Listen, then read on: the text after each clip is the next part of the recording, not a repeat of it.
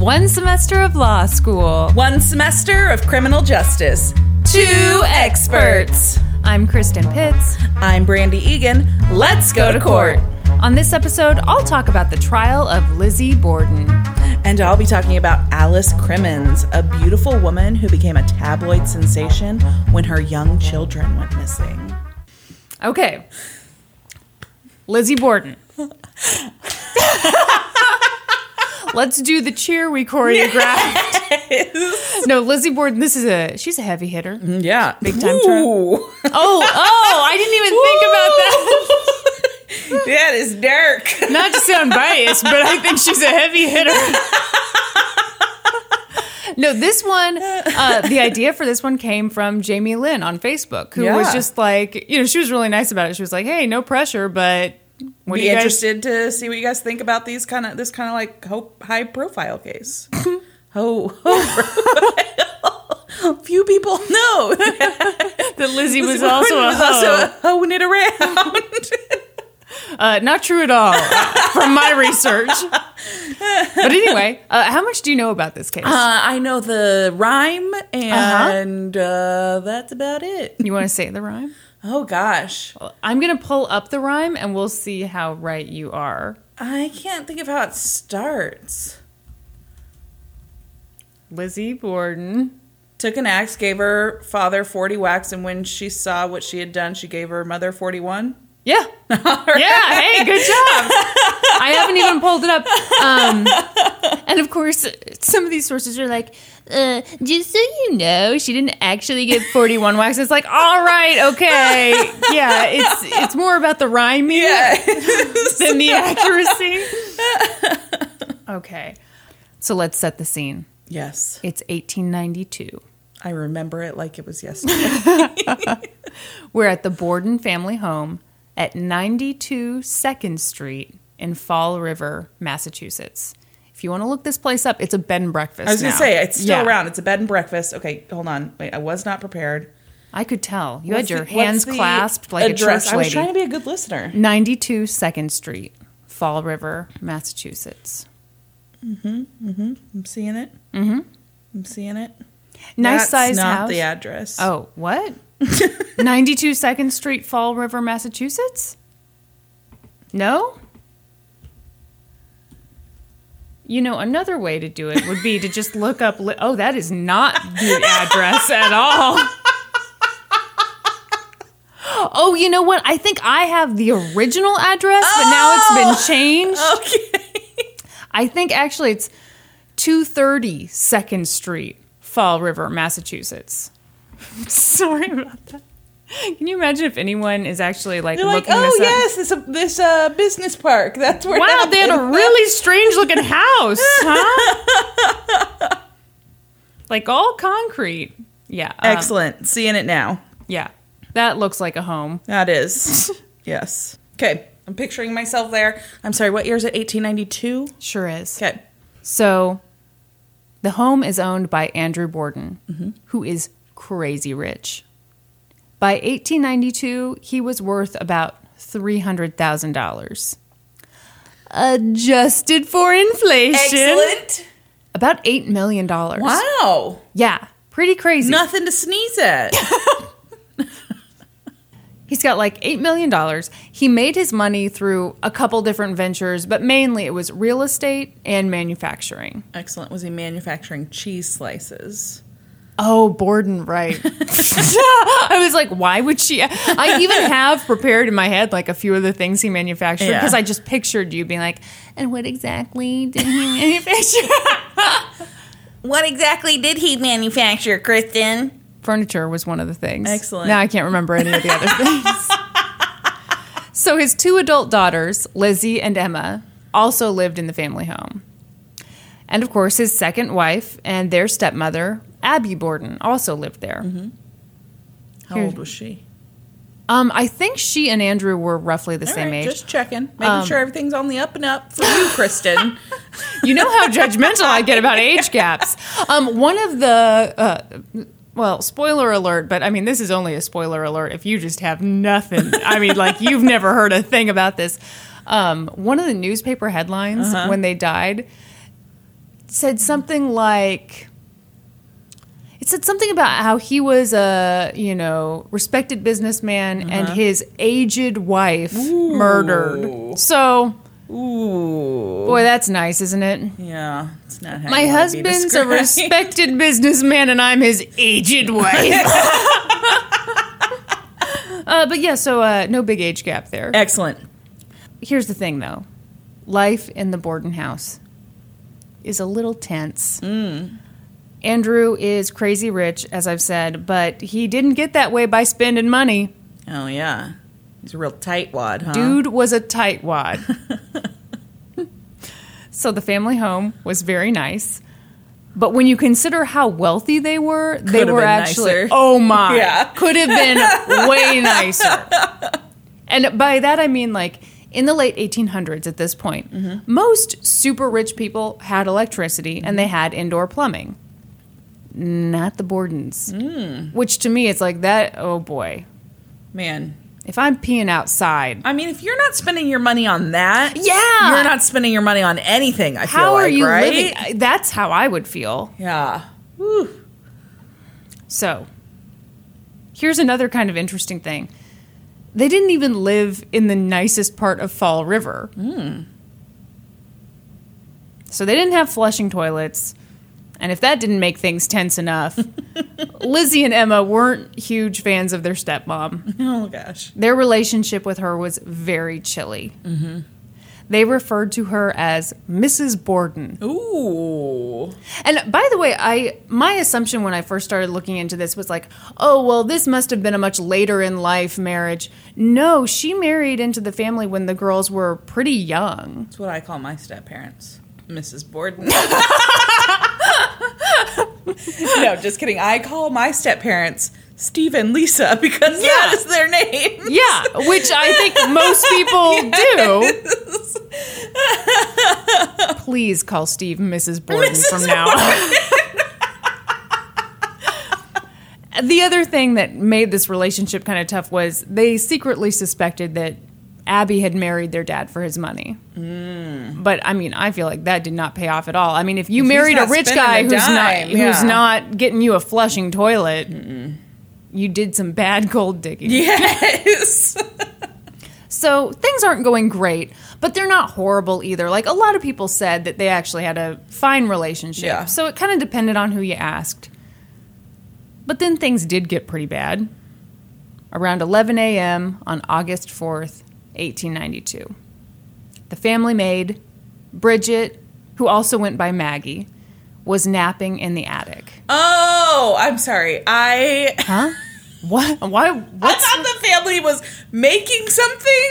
I thought you said the family made, like they were getting ready to make something. I had the wrong kind of maid. They were making a human woman. The family made MAID. This Yes. is not your fault. This is my fault. Well, no, I could have worded it differently. No. The family made Yes, got it. a Lego set of... No, Bridget was napping in the attic, and she woke to the sound of city bells, so she knew it was 11. Yeah. And a scream from downstairs. It was Lizzie. Lizzie shouted, "Maggie, come down quick. Father's dead. Somebody came in and killed him." So Maggie runs down the stairs, and she's horrified by what she sees. Mr. Borden has been brutally murdered. His dead body was covered in blood. He was laid out on this Victorian-looking couch, which I'm realizing now is kind of dumb to say. It's just a couch at that time. Although I'm sure it was kind of out of style, because you know he didn't buy a new couch anytime soon. Did he make the couch? The family made the couch. No, you said he manufactured furniture. Oh, you know what? I bet he did. You know what I bet it was? I bet it was like a reject. Nobody bought that model, and he was so... Yeah, it was like a regular, like one arm was slightly off. You kind of slumped over when you sat on that Why are we side. talking shit about this poor dead man? Oh, God, and now I have to go into this paragraph that's just terrible. The attack was so violent that it was hard to even recognize him. No. Andrew's face... You know why? Because Lizzie was a heavy hitter. Thank God everyone in this story is dead. I can't go on. I'm sorry. I take that back. Oh, good. It's a horrible crime, obviously. Well, the yeah, man is dead. Yeah. And not the least bit funny. Andrew's face was in pieces, and one of his eyes had come out. What? That's not my fault that you made it. Not my fault. Well, you're making It's your fault his eyeball fell out. You're making this like face, like, why did you make me say that thing right before you read that thing? Yeah. Not my fault that you're just tasteless. It's distasteful. Oh, distasteful. Yeah. Instead of just tasteless. Yes. So Andrew had been hacked to death. Maggie and Lizzie are distraught, obviously. Lizzie gets the attention of her neighbor. She's like, my father has been murdered. The neighbor rushes over, and pretty quickly it just becomes total chaos. News of the murder spreads. And people are there talking to Lizzie, and they're like, where's your stepmom? Where's Mrs. Borden? Yeah. And Lizzie says, right. Well, she was called away. I got a note earlier saying that her friend was sick, so she went to go check on the friend. But I'm pretty sure I heard her come back home. Will someone go upstairs and check on her? Okay, that's sketch. Why? Why wouldn't she go up and look for her? Because she just saw her dead dad? Eyeball out. Yeah, I mean, that would be shocking. You're right. yeah, I mean, imagine... Unless you were the one that did it. It'd still be pretty shocking. So the maid is like, no way, I am not going up there alone after what I just saw.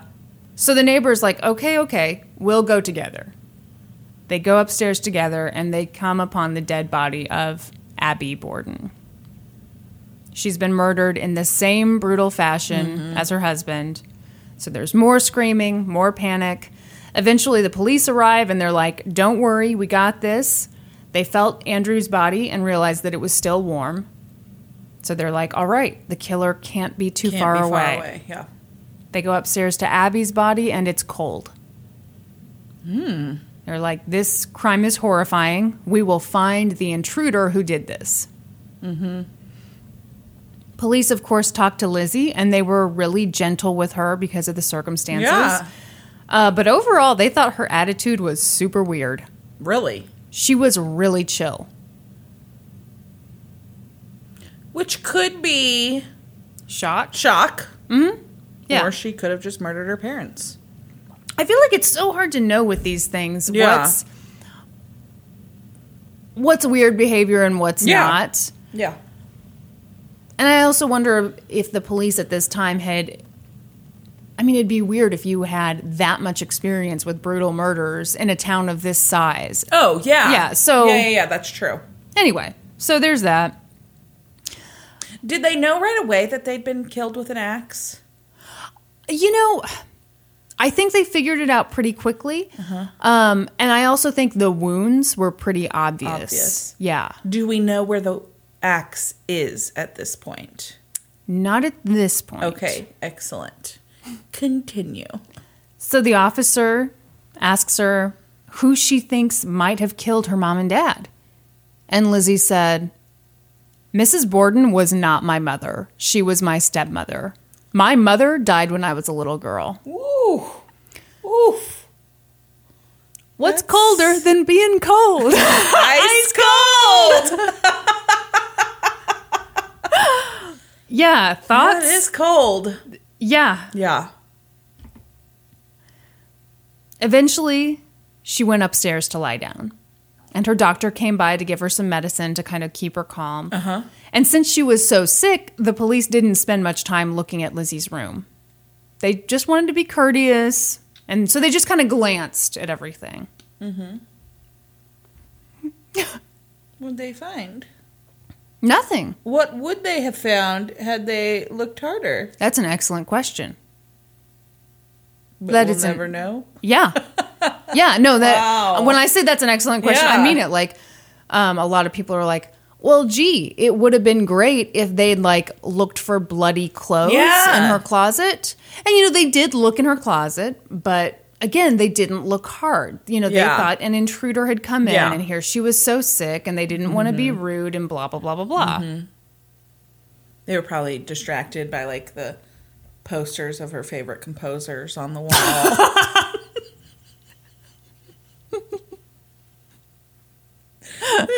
Mozart and cutoffs.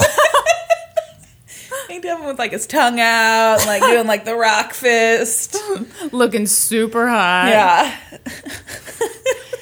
Hey, Lizzie was single, so she had to have some posters That's up. right. So police didn't spend much time in Lizzie's room, but they did spend some time in the basement. Right away, they found 2 hatchets and 2 axes. And eventually, they found a 3rd hatchet. And this one was missing the handle. What? So they've got the head of a hatchet? Mm-hmm. All right. So it looked like the handle had been snapped off recently. Now, how could they tell it was recently? That is an excellent question. And you sound like the defense right now. So that's a little foreshadowing. The police at that time, they were all in agreement. This looks like a recent snap. Okay. But I think that's a very fair question. Yeah. How the hell can you tell? How can you tell? Okay. Maybe there are ways. I am not a handle expert, so. Neither arguably are most police officers, but whatever. Yes. Usually most police departments have like one guy who's been to handle school. And handle school. He can be the expert. He's like, finally, I can get out from behind this desk and do some work. So many people are turning to guns these days. There was something else that was weird about the axe. The dust on it was different from the dust on everything else in the basement. What the fuck's that mean? Well, the police took it to mean that it had been the dust had been intentionally applied onto it to make it look like it had been in the basement for a long time. Okay, so you take it to the basement, you kind of like flip it over in the dust, right, and then you set it there with the other stuff. Yes. All right, I gotcha. Did it have blood on it? No. Okay. At least I don't think so. I feel like that would have probably. Yeah. Yeah. If they're talking about the snap on the handle looking fresh, I think they might mention if there was by blood the way, on it. there's fresh blood. So aside from that, the police really didn't have a lot to go on. Meanwhile, they talked to this maid at all? Yeah, a bit. But I mean, she told them what she knew. She was just sleeping? That's her alibi? Just asleep when it happened? You sound a little like some of these conspiracy theorists from more recently. But yeah, so, and I wish I'd written this part down, but earlier in the day, she'd been asked to go clean the exterior windows of the house, which apparently sucked because it was just such a hot day. So she went out and did I don't care if it's 70 and beautiful out. That sounds like the worst job. Yeah. Yeah. So she did that on like a super hot day and then like was so exhausted that she came in to her attic room, which had to be just sweltering, boiling hot, and took a nap. All right. That's her story. Meanwhile, people are just horrified by this crime. Who could have done it? Yeah. Initial reports blamed some dude, some vagrant. The Fall River Herald said the top suspect was a Portuguese laborer who had come to the house to get some money from Andrew that Andrew owed him. But apparently Andrew had said, no, come back later. What? Yeah. Yeah. Not buying it. Why not? What's he? So he doesn't get his $12 he's owed, and so he hacks up a man and his wife, but leaves the 2 daughters and the maid? No. Oh, I should mention, Emma was out of town at this point, so it was fine. Left the 1 daughter and the maid. Still no. Okay. Doctors, meanwhile, examined the bodies, and for the most part, they were like, yeah, a man did this. How can you tell? Because it couldn't have happened from some weak woman with her weak little arms. She'd be like, oh. No way could she brutally murder two people. Had to be a dude. Okay. But it really didn't take too long for people to change their tune. Yeah. Suspicion shifted away from this mystery man and on to 33-year-old Lizzie Borden. Ooh, 33? Spinster. Yeah, I was kind of surprised by that, too. What's wrong with her? I don't know. Maybe because she's a cold-blooded murderer. People kind of pick up on that. Yeah, she just kind of always had a vibe. She always had kind of a hatchet vibe. She's very hatchety. So people start coming forward, and they're like, Lizzie never really liked her stepmom. Yeah, she called her Mrs. Borden. I can't believe that. That's terrible. What's worse, hacking your stepmom to death? No, obviously hacking your stepmom to death. I'm sorry, you just seemed so disgusted. Then a guy who worked at the local... As someone who has great step-parents. No, I know. Yeah, I know where that's coming from. It's like you love your step-parents so much, and like that coldness just seems so foreign to you. Yes, exactly. Yeah. A guy who worked at the local pharmacy was like, excuse me, hello, hey, I don't know if this is relevant, but the day before those two were murdered, Lizzie came in here asking for poison. And I refused to sell it to her. Oh, shit. So she had to go with the axe. She had a real axe to grind. And that pharmacist is next on her list. Telling me I can't buy poison. So police circle back to Lizzie. And this time they ask tougher questions. Mm-hmm. And let me tell you, she did not hold up well under pressure. Really? Her alibi kind of sucked. She claimed that around 9 a.m. she was upstairs putting shams on pillows, and later, around the time frame when her dad was murdered, she said she was out in the barn looking for supplies for an upcoming fishing trip. She was like, yeah, I was up there for like 15 minutes. And putting shams on pillows? Yeah, how long does that take? That's the worst alibi I've ever heard. Maybe she didn't know the trick where you put the pillow under your chin. And then shake it? Yeah. Yeah. She was like, yeah, I was up in the barn loft for like 15 minutes looking for those things. So police are like, okay, cool. They go to the barn. It's super dusty. Yeah, no way she was up there. There are no footprints in the dust. Mm-hmm. And nothing appears to have been disturbed. The other thing they thought was like, okay, the day of the murders, it was crazy hot. Crazy hot. Mm-hmm. And obviously it was super hot in the loft of this barn. Yeah. So why would you go up there voluntarily and spend 15 minutes up there for supplies that you need for a fishing trip that's a few days off? You know, this is a task you can put off if you need to. Mm-hmm. There was something else, too. Lizzie had said that the morning of the murders, she received that note saying that her stepmom's friend was sick. And she was pretty sure she gave Abby the note, and Abby went to check on the friend. So police were like, okay, where's that note? Yeah. She ate it. She didn't know. She didn't know? No. Mm-mm. What? What, Brandy? She just didn't know where the note was. How dare you ask follow-up questions? Doesn't make any sense. So police were like, okay, we'll find it. So they searched the house. No. Nope. Couldn't find that note. More and more details roll in. And police start hearing really weird details about how Lizzie reacted to finding her father and stepmother dead.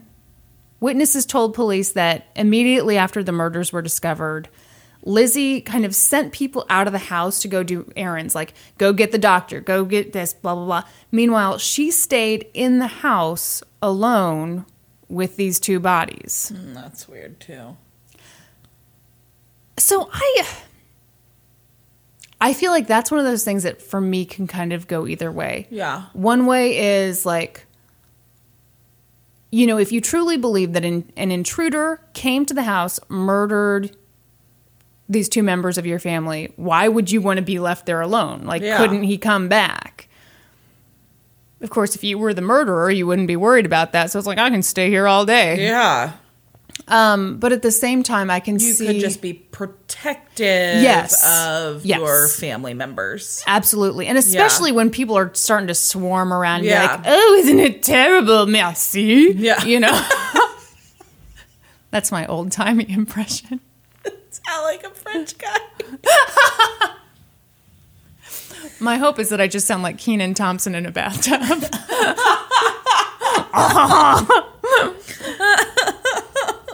So that struck police as very odd. So odd that the district attorney started up this official inquest into what happened. And basically, during that, he essentially interrogated Lizzie for 3 days without an attorney present. Wow. For 3 days? Mm-hmm. What'd he do? Put her in a cell at night? No. So here was kind of the weird thing. She was not charged with anything at this point. So she was living at home, but she was basically surrounded by police at all times.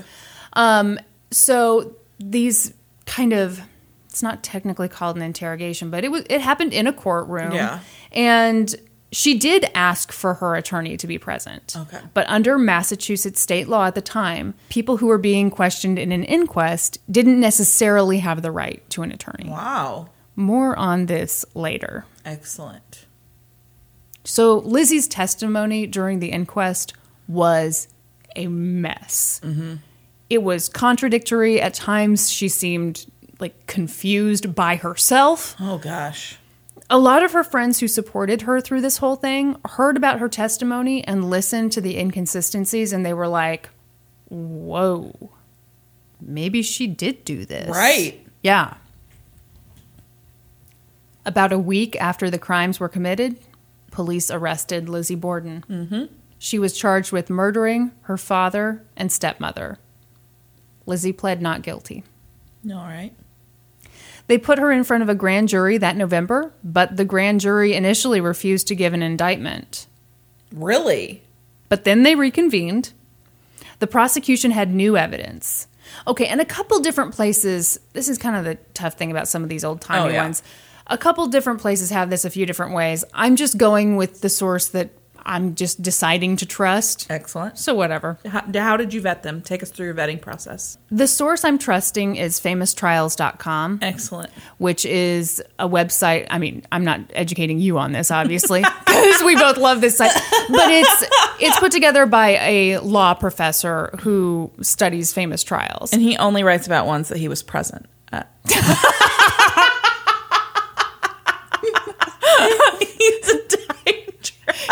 He's a vampire.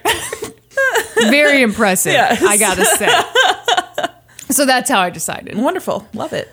Okay, so a friend of the Bordens named Alice Russell had stayed with Lizzie and Emma for a few days after the murders, just to kind of be supportive. And she said, yeah, when I stayed with them, I saw Lizzie burn a blue dress. And when I asked her why she was burning the dress, Lizzie was like, oh, it's covered in old paint. But that was pretty suspicious because on the morning of the murders, Lizzie had been wearing a blue dress. At that, the grand jury was like... Sorry, that was a weird voice. It was a gasp. It was good. So the grand jury heard that and they were like, yeah, we're for sure indicting you. Yes, indictment handed down. Mm-hmm. Lizzie was like, shit. Yeah. Good thing I'm rich. She hired 3 of the best attorneys she could find. She had her family lawyer, she had another Boston lawyer, and another lawyer who was the former governor of Massachusetts. Wow. Yeah. But here's the thing. The prosecution wasn't too shabby either. One attorney was Hosea Knowlton, who would go on to become the Attorney General for the state of Massachusetts. Wow. The other was William Moody. He would later go on to become the Attorney General for the United States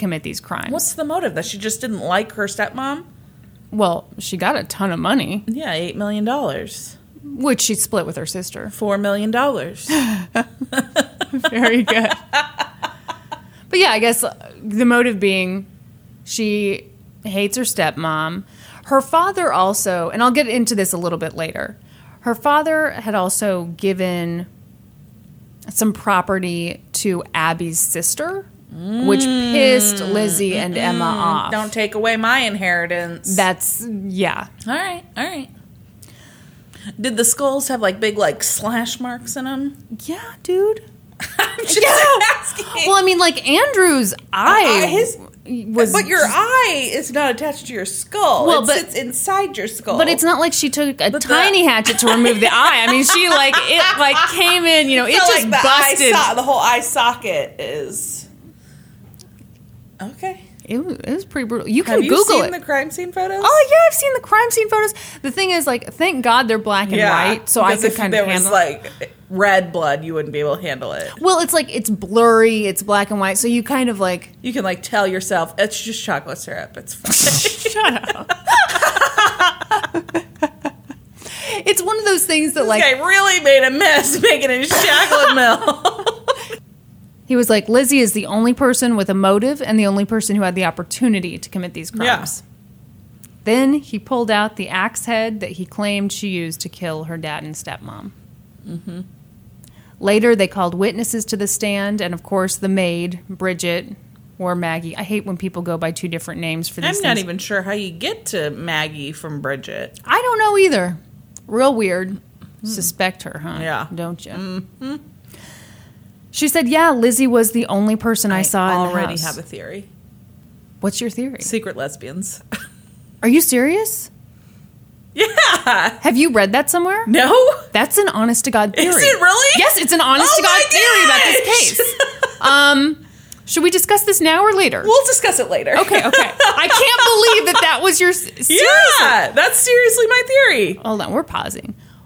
What made you think secret lesbians?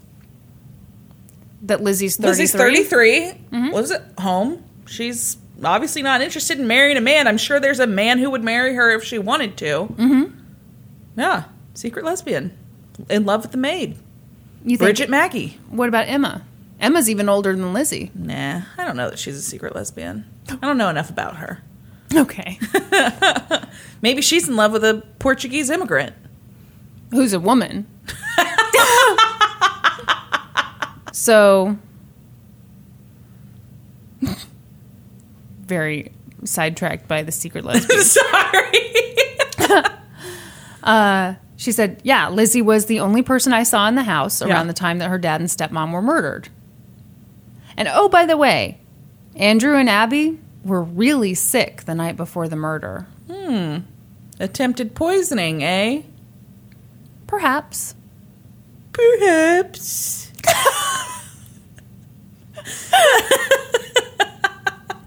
You don't approve? I don't. Okay.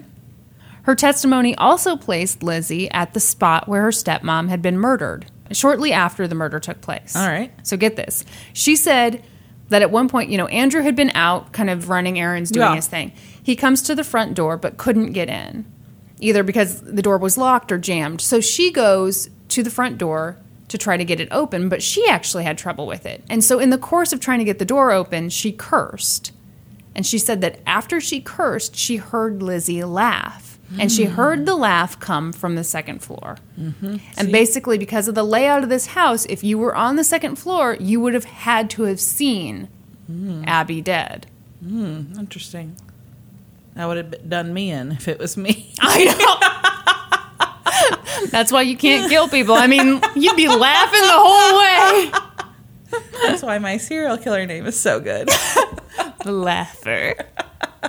So that didn't look good for Lizzie. No.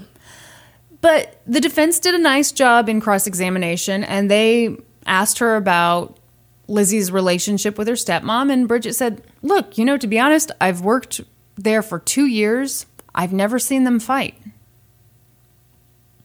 Other witnesses took the stand. And again, the defense did a good job with them. The Borden family doctor testified that he arrived on the scene shortly after the murders, and that Lizzie had told them that her father had been murdered by one of his angry tenants. Mm-hmm. On cross-examination, the defense said, hey, doctor, the prosecution is making a huge deal about how contradictory and confusing Lizzie's statements have been. They're so thrilled with how poorly she did during the inquest, but the whole time she was being questioned, you were giving her morphine, right? So couldn't that be the reason that she wasn't totally making sense? Wouldn't that account for how foggy she was during the inquest? And the doctor was like, well, maybe. Interesting. Isn't that interesting? Yeah. Then up comes the neighbor who came over on the day of the murders to comfort Lizzie. And she said, yeah, I remember Lizzie wearing a blue dress that day, but it didn't have any blood on it. Then came Alice Russell. She's the woman who said that Lizzie burned the dress. Alice testified that the night before the murders, she had a really weird conversation with Lizzie. How weird? Well, Lizzie told her that she'd be going away soon on vacation. And she talked about how her parents had been sick that night, and she kind of implied that she thought maybe someone was trying to poison them. She said, "I feel afraid something is going to happen." That's pretty suspect. Why? Well, if something happens the next day, Yeah. it's a hell of a coincidence. Yeah, the prosecution was like, she was trying to build up this story. Yeah, except that's a terrible plan. Yeah, we don't know how smart she was. I mean, I don't know. Alice said she wanted to go to sleep with one eye open half the time for fear somebody might burn the house down or hurt her father because he was so discourteous to people. Wow. Discourteous. That's a pretty big insult. I was going to say, if discourteousness will get you murdered, woof, Woof. woof, and your aged wife, too. Yeah. Then she talked about seeing Lizzie burn the blue dress and how Lizzie had said she was burning the dress because she'd gotten paint on it. So the defense stands up and they start suggesting that if the dress was really covered in blood, Yeah. why on earth would Lizzie burn it openly in the kitchen for anyone to see? Why wouldn't she get rid of the dress more discreetly? How? I don't know. All right. What was the answer? Was there an answer? No, they're just kind of like throwing. I they're kind of like, this doesn't like, really this doesn't make sense, and this Yes. is why this doesn't make sense. But All I'm right. kind of with you because my understanding is that she, even though she was living at home, she was being watched pretty closely. So it's not like she could like sneak out Yeah. with a bloody garment too easily. Yeah. Although surely this Alice Russell character didn't come over into this house where these two people had just been murdered. That sounds like she did. It does sound that way. Oh, that's a good friend. Even though she kind of screwed her over on the witness stand. So the defense made a pretty strong case. They aggressively cross-examined witnesses and generally just talked shit about the prosecution. They were like, "Oh, you guys have the murder weapon, do you? It's that hatchet blade, is it? Where's the handle? Huh? You got the handle? No? Well, sounds like you don't really have the murder weapon then, because you can't just come at somebody with just a hatchet blade." Yeah. And they were like, "Oh, by the way, your timeline for these murders does not work. If Andrew died when you say he died, then that gave Lizzie almost no time whatsoever to hide the weapon, wash away all the blood from her clothes and hands and face, and then scream for the maid." Yeah. Which I think is a pretty good point. I agree. Because, like, the police did talk about how weird the crime scene was because, you know, your famous line is there was blood everywhere. Yeah. There kind of wasn't. It was like there was blood obviously all over the two murder victims, but there wasn't blood, like, Throughout the house. No, Yeah. no.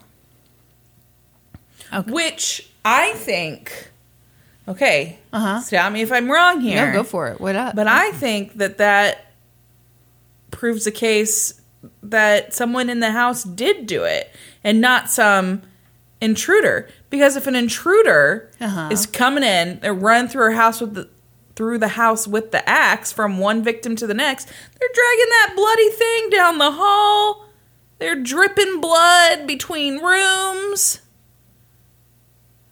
Wouldn't that be the case for anyone who was coming? No, not if Lizzie's doing it in her own house. You think she'd be more methodical? Yeah. But She doesn't have to worry about getting out of the house or anything like that. And she'd be the one to have to clean up the fucking mess. So she's like, let's keep this blood to a minimum. she's got a maid. But maybe she's in love with the maid. Yeah. And doesn't want the She maid. is in love with the maid. Secret lesbians. Secret lesbians. I I still don't know that I get what you're saying here because, like, I think an intruder, like, if they come in... You think he's going to be, like, wiping the blood off of the axe in the one room and making sure he's going to carry it with the little drippies are going to come on his hand so that he doesn't, drip blood as he goes from one... No, he's a fucking intruder.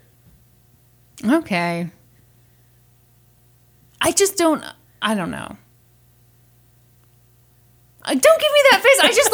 I kind of feel like if you're murdering people with axes, I don't care if you live there or if you don't live there, would you really be that focused on the cleanup? If you lived there, yes. If you didn't live there, no. That is my point. I think that's super weird. I don't. Clearly. On a related note, and I only found this one place, but I think it's super interesting, so I'm including it anyway. So we just talked about how the timeline didn't make sense. The defense was like, how would she have had time to clean herself up, do all this stuff? Apparently, the prosecution might have floated a theory that Lizzie did these crimes in the nude. I mean, it's not a bad theory. I think it's crazy. I mean, it's slightly weird, but I don't know that it's crazy. You get naked with an axe and you kill your parents? And you don't have to... This goes back to the cleanup, Kristen. The other thing I'm thinking is, they didn't have indoor plumbing. Cleanup would have been really... Would have been a bitch. Yeah. Huh. For her lesbian lover maid. I still don't think they were lovers. You don't? No, I really don't. I really do.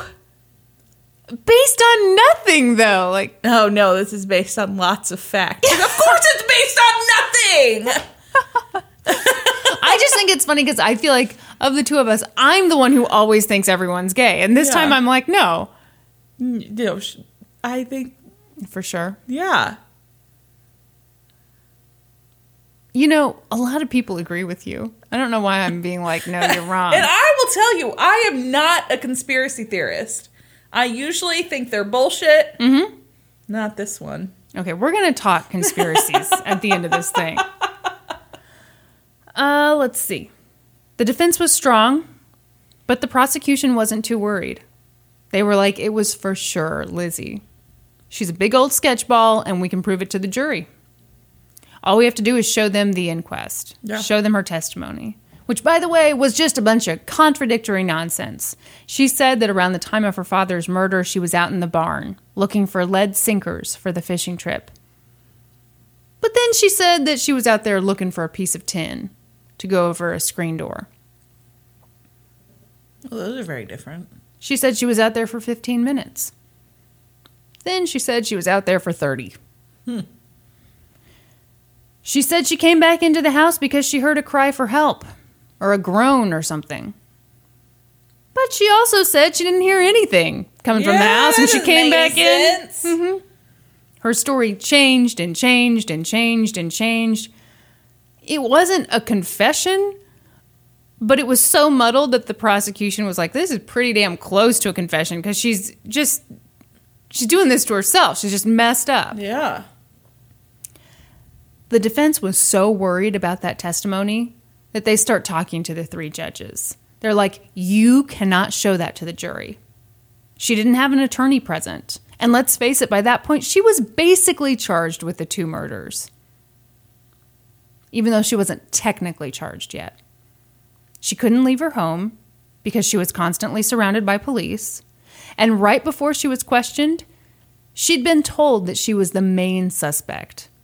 And oh, by the way, the DA had a warrant for her arrest all drawn up and ready to go before the inquest. So even though she wasn't technically charged yet, she might as well have been. And that means that she should have been read her rights and she should have had the right to an attorney. You're giving me this look. Interesting.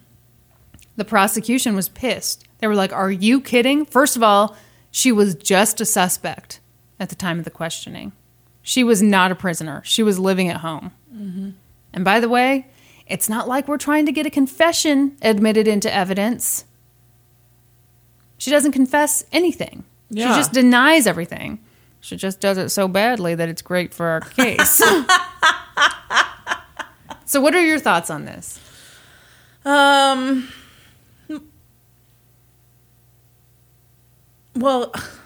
I don't know. It sounds like they were within the law. I think they were bending the law. Well, I imagine they were, but Yeah. it's not like they broke it in half.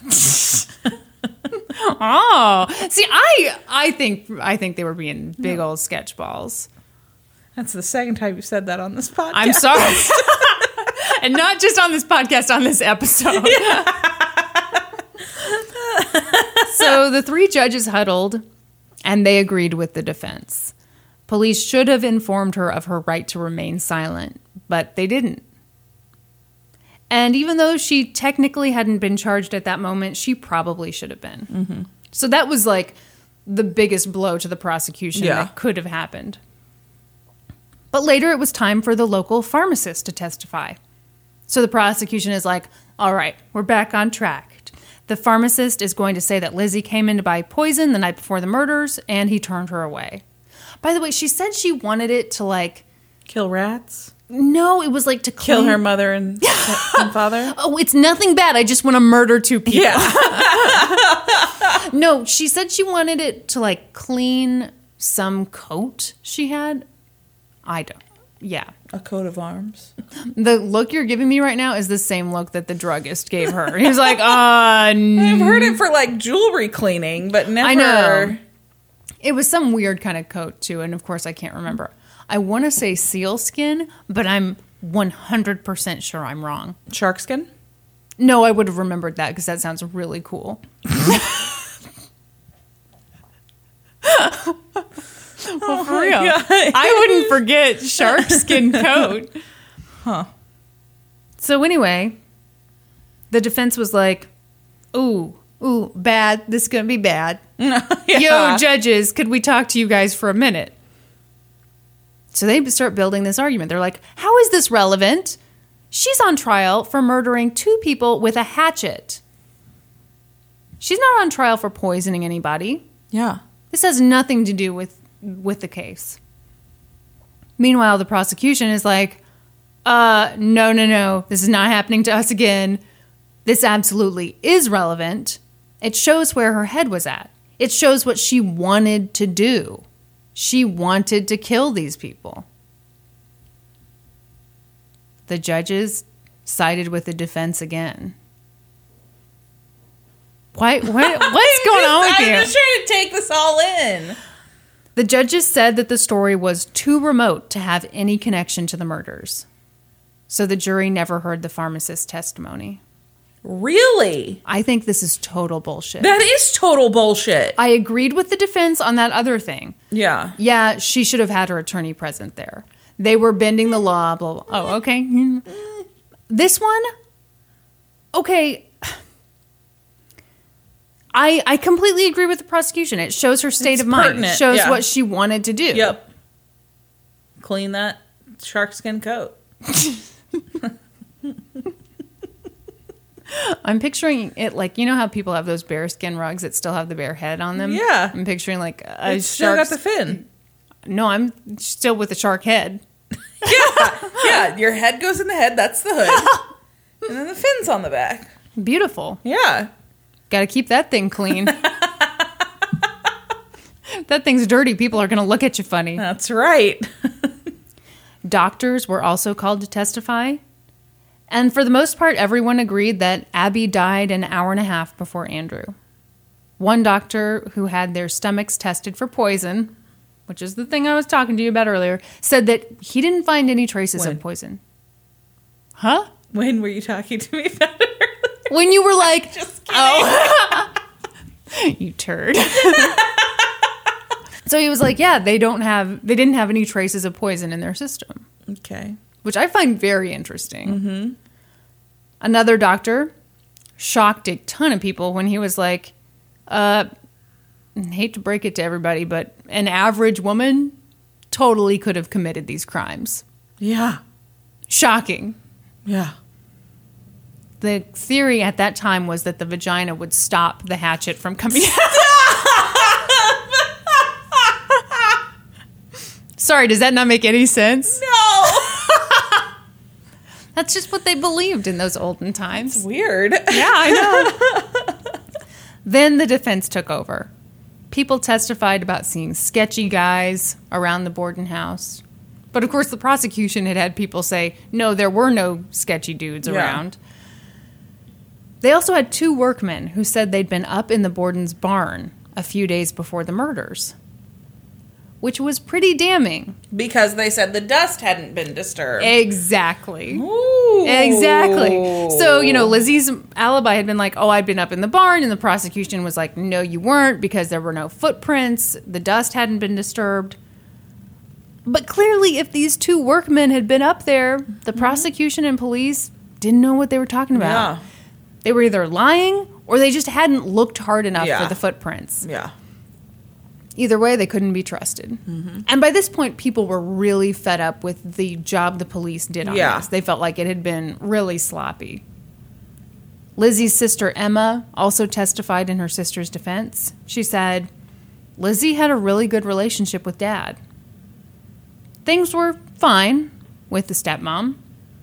She did admit that she and Lizzie had gotten upset when their father transferred one of his properties over to her stepmom's family.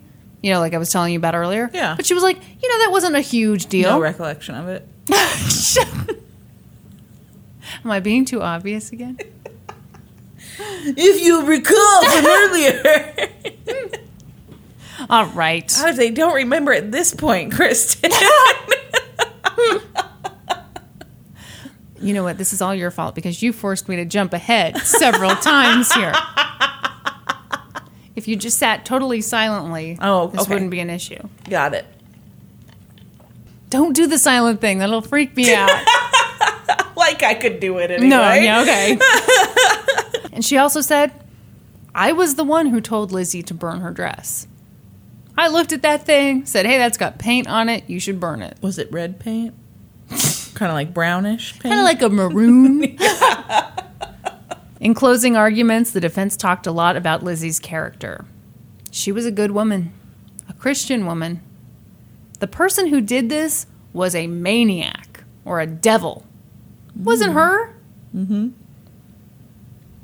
That sweet old 33-year-old spinster. After the closing arguments, one of the judges was so moved that he made a speech to the jury, basically advocating for Lizzie and saying that circumstantial evidence wasn't enough. Wow. I know. I think that's super weird. That is super weird. The jury deliberated for 90 minutes. They found her not guilty. Yeah. Newspapers at the time praised the jury's verdict. The prosecution hadn't proven beyond a reasonable doubt that she did it. Yeah. Despite that fact, a lot of people still thought she was guilty. The fancy pants people of Fall River shunned her for the rest of her life. Mm-hmm. After the trial, Lizzie and Emma bought a new house for themselves in the more fashionable area of Fall River. They didn't move away? Can you believe that? No, I would have got the fuck out of there. No kidding. I think that's super weird. I mean, in that day and age, you can move 2 towns over. Nobody's ever heard of you before. Exactly. That's dumb.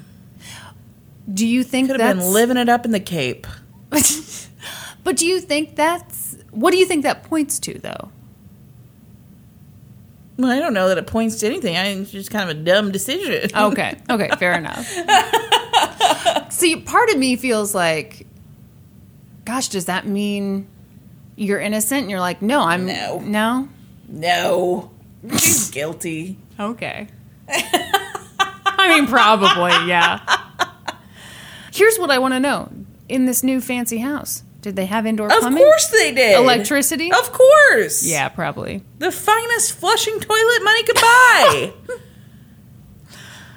I've always liked those old-fashioned ones that are like in tube. Oh, yeah, where you pull the chain. Yeah. Yeah. Feels like you're really doing something. They inherited a ton of money. Is that where the phrase yanking your chain comes from? Oh. Google it. You think so? I don't know. No. No? It's an old mining reference. Oh, okay. So... Bummer. Yeah. They inherited a ton of money, obviously. Yeah. But that didn't stop Lizzie from making headlines a few years later for shoplifting. What? Yeah. She was accused of shoplifting. What? What was she accused of? I'm not sure. I didn't dig that deep. But I saw something else where that was not the first time she'd been accused of shoplifting. Really? Yeah. But I don't know. She's in that same damn town. People think she's a big old sketch ball, as Kristen would say. But wouldn't you look to find her? Oh, sure. You'd be watching her like a hawk. Yeah. She goes into the hardware store. You're like, lock up. Stay out of the hatchet section. No, but the thing I saw, and of course I did not write this down. The thing I saw was that she'd been accused of stealing before the murders too. Interesting. But I could see that because her dad didn't want to buy her stuff. Yeah. Now she's got all the money. But now she's got all the money, but she's still stealing. She's accused of stealing because she's a big old sketch ball and people don't like her. But she's a secret lesbian, which they frowned upon in 1892. This is true. By the 1900s, everyone was cool with it. Eventually, in the early 1900s, Emma moved out of their shared house and never saw Lizzie again. The sisters died in 1927. Like, their deaths were really close. I want to say, 9 days apart. What? Yeah. Neither of them married. They were buried next to each other. Get this. In her will, Lizzie left $500 in a perpetual trust for maintenance on her father's grave. Didn't leave anything for her stepmom. Duh. Okay. Should we talk conspiracy theories? Yeah. Okay, I didn't write any conspiracy theories down because you and I are not really conspiracy theory people. But no, I think that she and the maid were lesbians, and they weren't allowed to be then. Mm-hmm. And the stepmother probably found out. Okay. Walked in on them canoodling. Canoodle? Do you mean canoodling? Is that a thing? That's a thing. They weren't canoeing, Kristen. I know they weren't canoeing. Canoodling. Yeah, canoodling. Oh, yeah. Kiss and cuddle. Wow. Canoodle. Okay. I'm learning so much from you. And so she had to kill the stepmother. Uh-huh. Not her mother. I apologize How for that. dare you. Had to kill the stepmother, and then once she did that, an hour and a half went by, and she's like, well, shit. I'm not going to be able to get her out of here. Can't get away with this. Going to have to kill my dad, too. Okay. I mean, what's crazy to me, so that's truly something that you're just thinking. Yes. Okay, that's an honest-to-God theory. Okay, so just so we're perfectly clear, I am looking at the Wikipedia page under the theories section. Excellent. So I'm going to start from the top here. One theory is that Lizzie was physically and sexually abused by her father, which is what drove her to kill him. And why would she kill her stepmom first in that theory? Because she also hated her stepmom, I assume. Maybe the stepmom put up with it, didn't do anything about it. Why? But why an hour and a half separation? I don't know. Okay. I mean, I don't believe this theory. On to the next. Let me read just a little more on this. So there's little evidence to support this, but incest is not a topic that would have been discussed at the time. Blah, blah, blah. The theory was intimated in local papers at the time and was revisited by a scholar later. Yeah, I don't buy it. No. Because it really does seem to me that the focus of her fury was on the stepmom. Yeah, because she walked in on her canoodling with the maid. Mm-hmm. Next! So next up... mystery author Ed McBain, in his 1984 novel Lizzie, suggested that Lizzie committed the murders after being caught in a lesbian tryst with Bridget. Supported by famous podcaster Brandy Egan. He speculated that Abby had caught Lizzie and Bridget together and had reacted with horror and disgust, and that Lizzie had killed Abby with a candlestick. When Andrew returned, she had confessed to him, but killed him in a rage with a hatchet when he reacted exactly as Abby had. McBain further speculates that Bridget disposed of the hatchet somewhere afterward. I didn't know this. In her later years, Lizzie was rumored to be a lesbian. I am tap dancing over here. Hold that tap dancing for just a second. But there was no such speculation about Bridget, who found other employment after the murders and later married a man. But that doesn't mean shit to me. Yeah. I mean, if she's a maid, she doesn't have like millions of dollars. Yeah. So yeah, you have to marry a dude. Yeah. It's the 1800s, or by this point, the 1900s, early 1900s. Yep. Putting a gold star by that theory. Okay. We don't buy the theory about the molesting dad, but lesbian lover for sure. The secret lesbian theory. Ooh.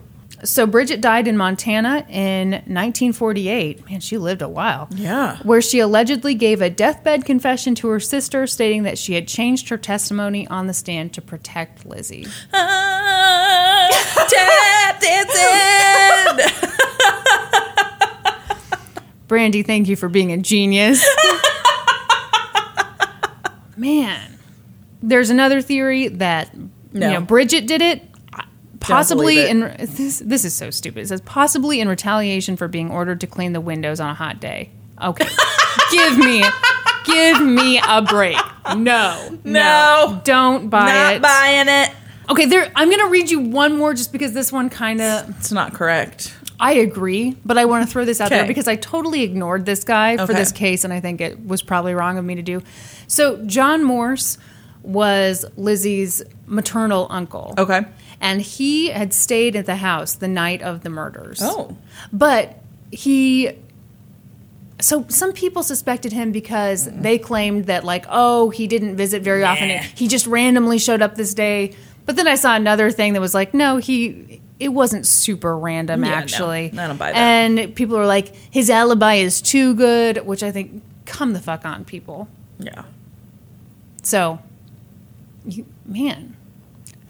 Well, Brandy solved the crime, everybody. With the help of Ed McBain. God, that is so weird. You freaked me out when you said... Yeah, I think it just makes perfect sense. Man. Solved. Rubber stamp it. Yeah, I don't know. You guys are listening to History in the Making. That's why they tune into this podcast. I don't tune in for the laughs. I tune in for them to solve crimes. That's correct. Now can we be like every other podcast when they solve a murder? What happens? They get really full of themselves. We're already there. A lot of people say that the crime of the Borden family would have never been solved if Let's Go to Court hadn't followed up on it. Yeah, so that's the trial of Lizzie Borden. That was good. That was really good. I'm glad I could solve one of history's greatest mysteries. Wow. Thank you, Brandy, for being here, and thank you for rhyming that. It's very much appreciated. How did you feel about the jury's verdict? I'm not surprised by it at all. I think they did the right thing. Yeah, I do too. I think there was too many questions. Oh yeah. But at the same time, she had pretty to have sure done she it. did it. Yeah. Come on. Yep. Okay, well that was nuts. I loved it. Okay.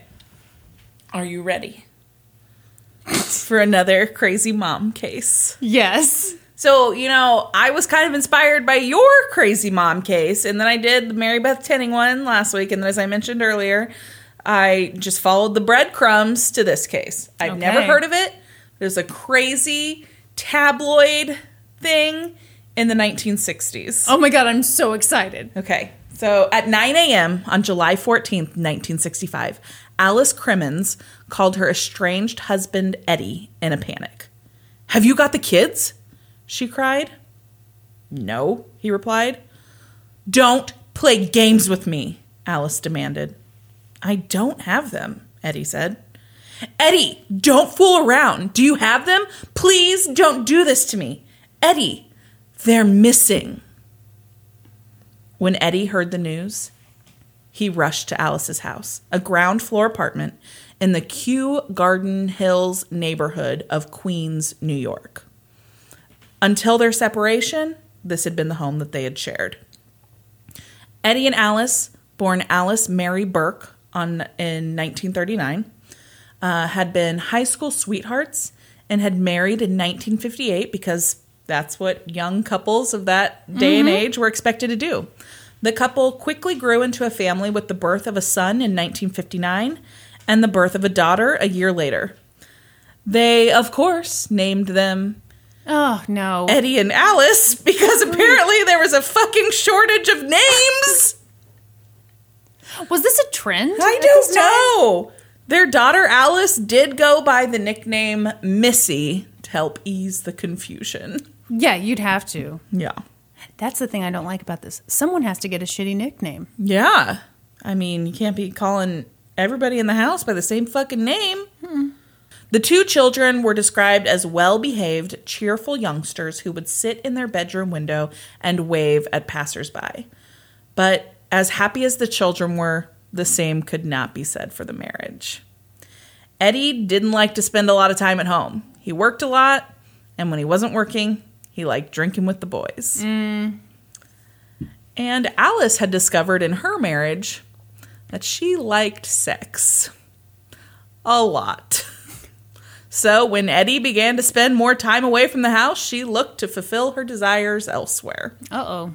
Initially, she was discreet in her extramarital affairs, but by 1964, she'd gotten a bit lax, and Eddie walked in on her with another man in their bed. Oh. So was Eddie was just out hanging with the boys, he was drinking? Just out drinking with the boys, yeah. Oh, he wasn't cheating on her? No, he was just either at work, he worked a lot, because Alice stayed home, and then when he was done working, he wanted to go drink with the buddies. He didn't want to come home to his wife, Alice, and his kids. And so she was over it. So she was bringing dudes in. So when he walked in on her and another man in bed, they'd formally separated, and things got pretty nasty pretty fast. Following their separation, Eddie installed a wiretap on Alice's phone so he could listen in on conversations with her potential suitors. Then he'd installed a wiretap from her bedroom to the basement so he could sneak into her home when she was entertaining a lover and listen to them have sex from the basement. Oh my God. Yeah. On one instance, he burst into her bedroom while she was having sex and chased her lover from the house naked. What? Yes. Oh my God. Yeah. So he was messed up. Oh, he was not letting her go real easily, it sounds like, but he wasn't. It's weird because he didn't really fight to keep her.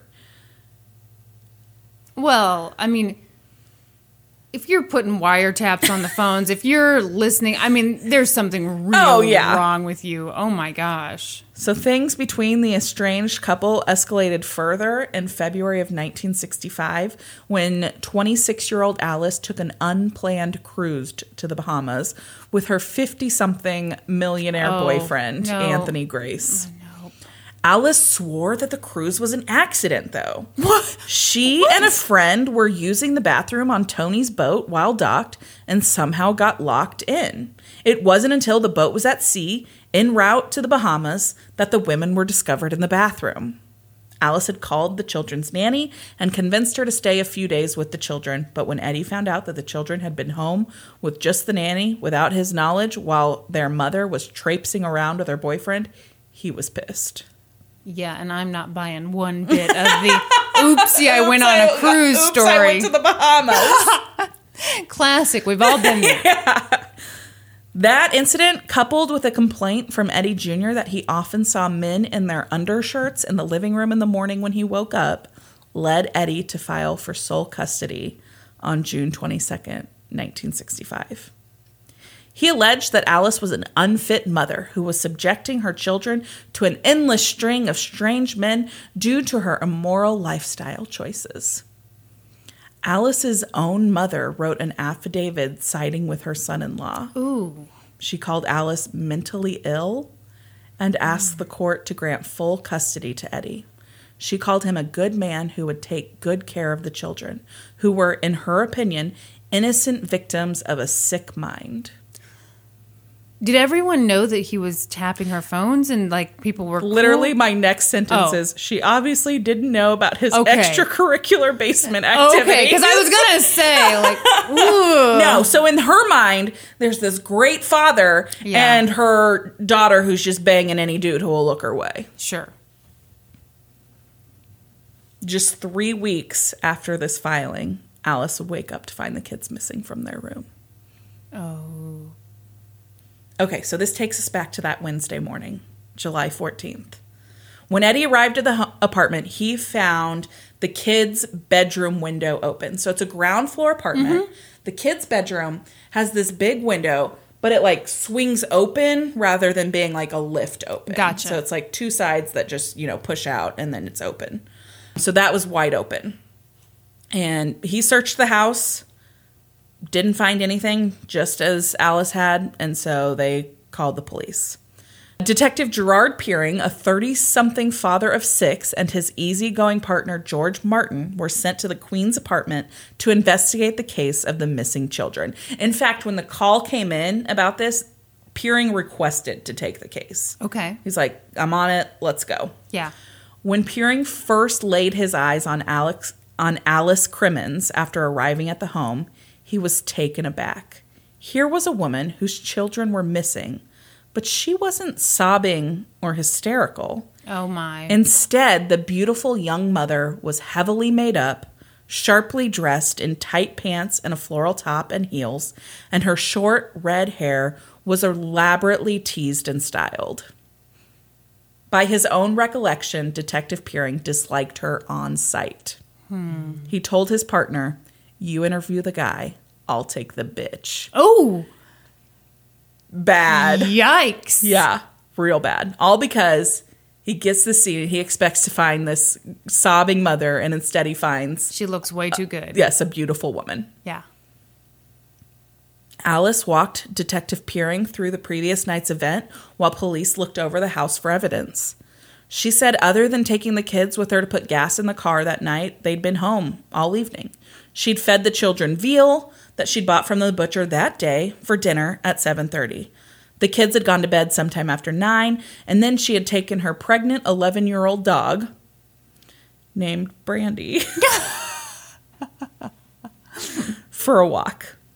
She'd checked on the kids at midnight, taken a bath, and then hadn't gone to bed until after 3 a.m. due to a contentious phone call with her drunk, estranged husband, during which they'd fought about money. She'd slept until 9 the following morning, and that's when she woke up to find the children missing. But Detective Peering was suspicious of Alice from the moment he met her. He knew her type. He knew her lifestyle, and he didn't approve. So when word came in a few hours later that they had found 4-year-old Missy's body in a vacant lot, oh no, he decided to put Alice through a little test. Without any knowledge of what they were going to see, Detective Peering took Alice to the vacant lot oh my God. and escorted her directly to the tiny body of Missy. The delicately featured blonde lay on her side, dressed in a white t-shirt and panties. A floral patterned pajama top was twisted and knotted around her neck. Alice swooned and collapsed at the sight of her, saying only, "It's Missy," as Detective Peering caught her. But she didn't cry. She didn't cry at the scene.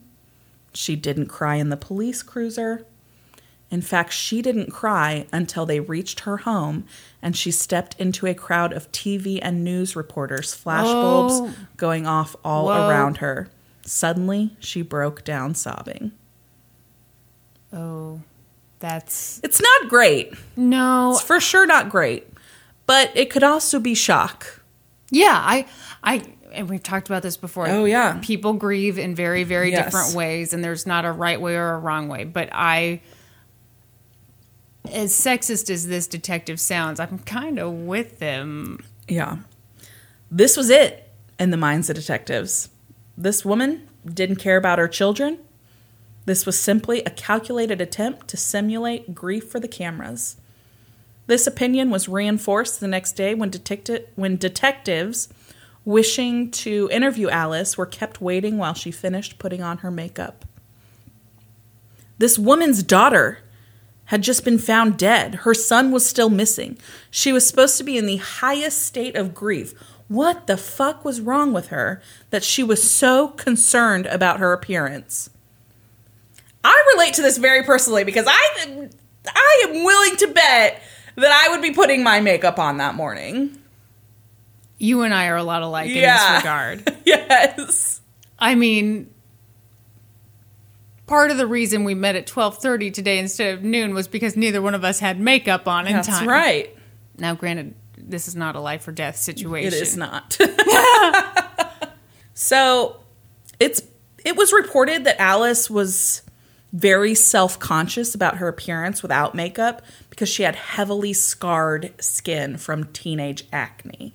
So she expertly applied like a series of makeup each morning that completely covered that. Yeah. But investigators' opinions and suspicions of Alice would be changing no time soon.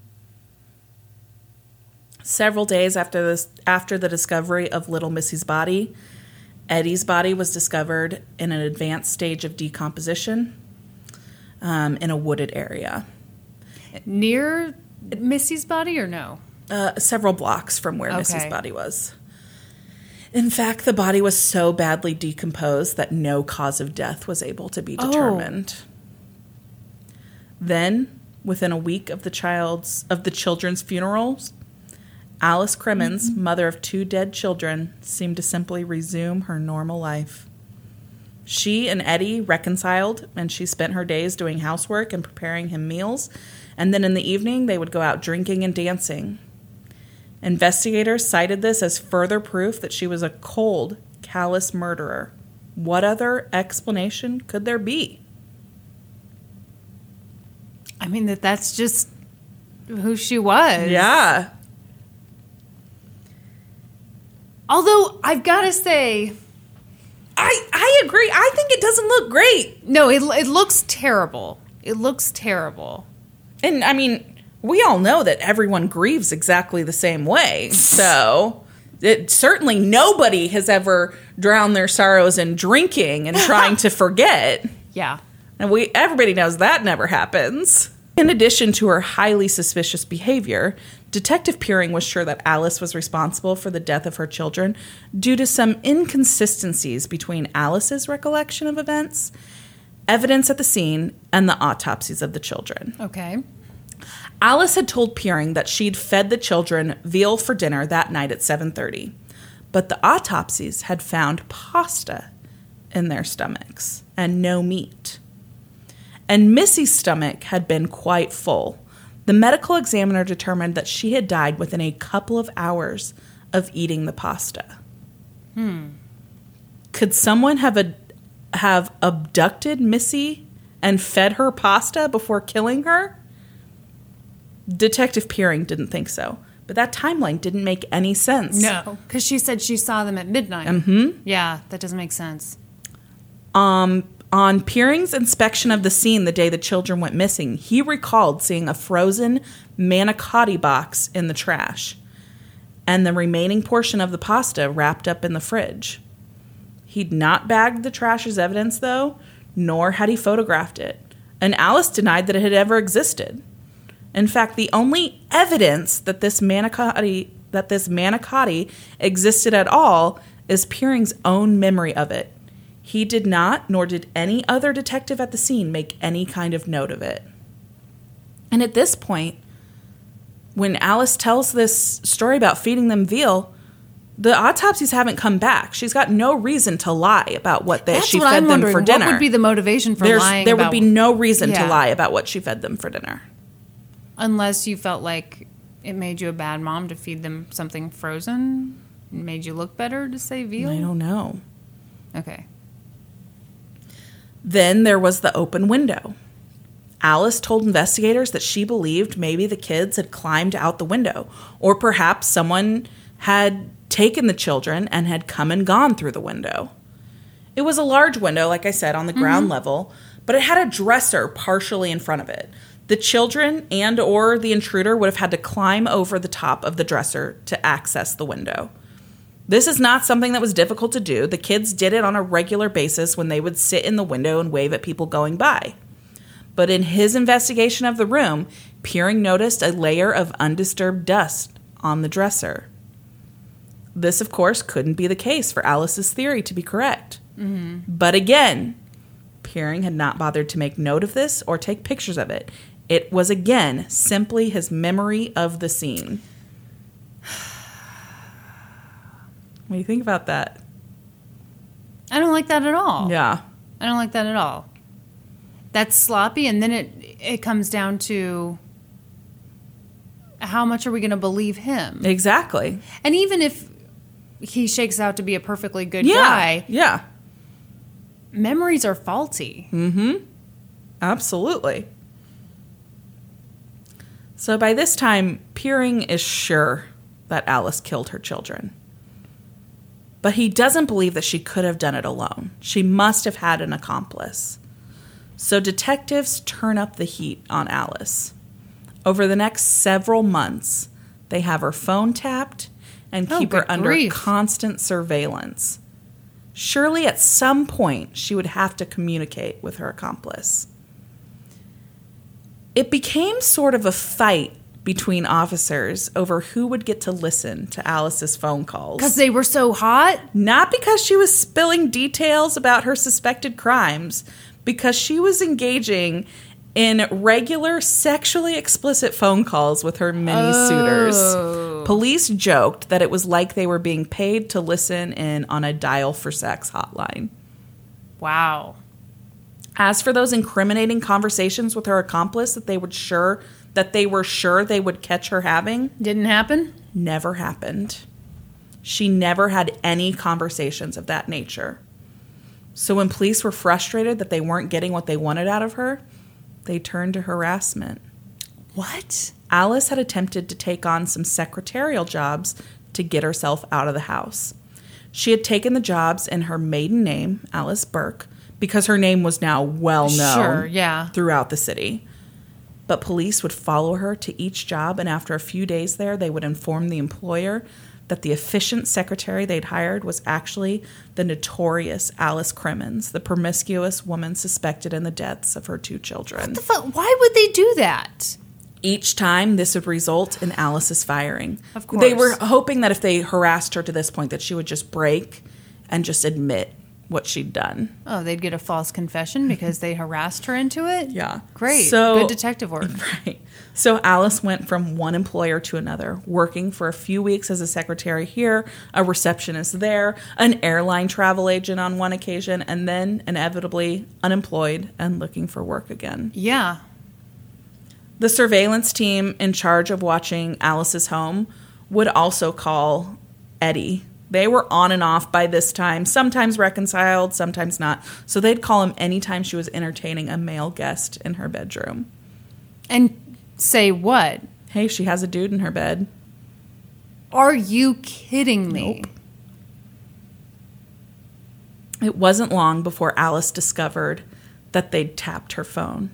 And she began all of her conversations with, "Hi, boys, drop dead." Good for her. I know. Okay. You changing your opinion of her? Yeah. Yeah. And now I feel horrible for her. I feel horrible for her, too. Because she's got 2 dead kids and she's being harassed by the police. Mm-hmm. She's unemployed. Mm-hmm. And really unemployable. Unemployable, yeah. And her creepy-ass ex-husband has the police, urging him on. I mean, this is terrible. Yeah, it's not great. Despite the constant surveillance and the added pressure on her, Alice never cracked, as investigators suspected she would. But on November 30th, 1966, nearly a year and a half after the children's death, police got a lead they thought would break the case wide open. They received a tip in the form of a letter that read, "May I please tell you of an incident that I witnessed? It may be connected and may not, but I will feel better telling it to you. This was on the night before the children were missing. The night was very hot and I could not sleep.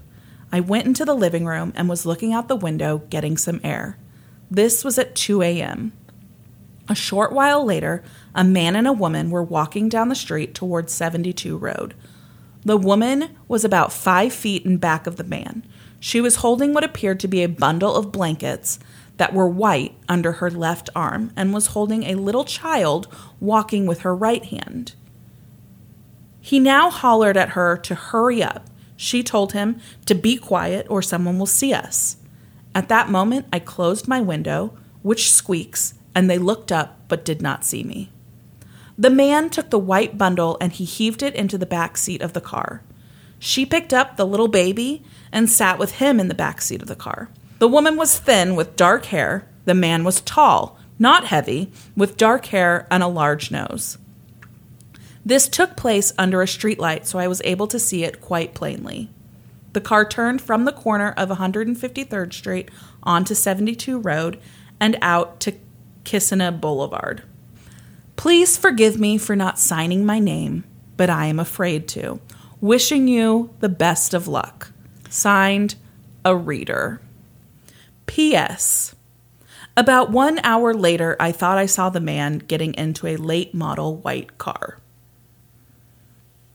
Police were elated over the contents of this letter, but they needed to track down the writer so they could question the person further. Mm-hmm. So they used the context clues in the letter to try and pinpoint the vantage point of the potential witness. Right. They reduced the possibilities to a reasonable block of residences. Then they eliminated any residence that had any loud air conditioner beside the living room window that would have kept the witnesses that would have kept the witness from hearing the conversation on the street that night. That's smart. That left them with 39 apartment homes. They then compared the handwriting from the anonymous letter to complaint letters that had been sent from some of those residences. They found a match. Sophie Iramersky was a middle-aged, heavy-set blonde who often suffered from insomnia. Oh, my God. When investigators interviewed her, they found her story somewhat revised from the version she'd told in the letter. Sophie told the police that now she recalled the woman saying, "My God, don't throw her like that," oh, no. when they tossed the bundle in the back seat. And while the letter described an incident that may be connected or may not, Sophie now identified the woman she had seen as Alice Crimmins. No. Iramersky knew Alice from around the neighborhood, and Alice's photo was regularly now in the newspapers. So it seemed rather odd in the letter that Iramersky only saw her as a woman with dark hair, but now was certain of her identity. But the police paid little mind to these discrepancies. Yeah, because they didn't want to hear that. Expanding on Sophie's account, investigators put together a scenario of a murderous mother aided by a man with mob ties. For some reason, Alice had strangled Missy to death, they theorized. Perhaps Missy had intruded on Alice when she and a boyfriend were going at it hot and heavy. And Alice had been murderously enraged, and her horrified lover had made a quick exit, never to be seen or heard from again. That is ridiculous. Alice had told Peering during his investigations of her when he was questioning her, that she had made a phone call that night to a bar and had spoken to Anthony Grace, this kind of on-again, off-again boyfriend of hers. They decided that the call must have been about Missy's killing, and that Grace, eager to shield his lady love from the results of her impulsive actions, had placed a fatal call from the busy bar. He had called a hoodlum and told the thug to go over to the Crimmins place to silence little Eddie. Iramersky had seen a dead Missy being carried in a blanket and her older brother obediently trudging to his doom. Her eyewitness account was just what they needed to secure an indictment against Alice Crimmins. It was just the bullshit they needed. Mm-hmm. You know who this woman reminds me of? Who? Pig Woman. Yes! Yes, from the Torn Love Letters case. Just you wait. Okay. I'm sorry. Let me take 1 second here because I just realized that I didn't do this at the top. I need to call out where I got most of this information from because I feel bad that I'm this far in and have not done it yet. I pulled most of this from an article by Denise No for the Crime Library. Cool. Sorry, Denise, for just now giving you credit. Denise, if you're angry, just send a hoodlum after Brandy. On September 11th, 1967, 2 years and 2 months after the deaths of little Missy and Eddie, God, this poor woman. Alice Crimmins was arrested for first-degree murder of her daughter. Yeah. She was not charged in her son's death because it could not be medically proven that he'd been murdered. Okay. If Alice had thought the publicity was bad before, she was in for a shock. Now that she was officially charged in the murder of one of her children, her face graced every tabloid cover at the grocery store. Oh. They dubbed her trial the sex pot trial and described her as an amoral woman whose many affairs appear symptomatic of America's sexual revolution. Oh, give me a break. Yeah. Crimmins' sexual escapades were raked over for both their titillation value and as a source of moral outrage. The trial began in May of 1968, and it was a doozy. Both because of the sexually themed testimony and because of Alice's many emotional outbursts. Oh, poor Alice. Richard Grimes, the doctor who had first inspected Missy's body after it was discovered, was among the first to testify. He described for jurors what he'd seen that day. I saw the body of a girl who appeared to be about 5 years of age. She was clad in a cotton undershirt, a pair of yellow panties.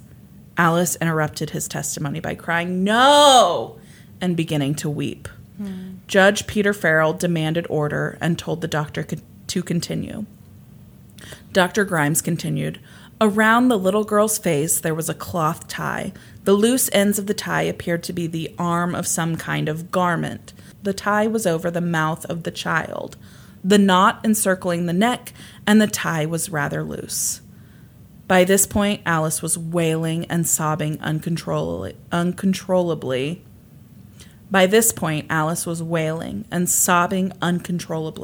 And people in the gallery had begun to cry along with her. Yeah. The judge put the court into recess.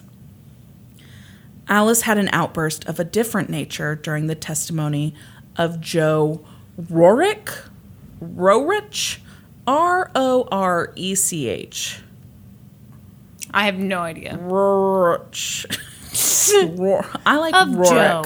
Joe testified. Yeah. Joe was a semi-regular suitor of Alice's who, during the investigation, had been in some legal trouble of his own.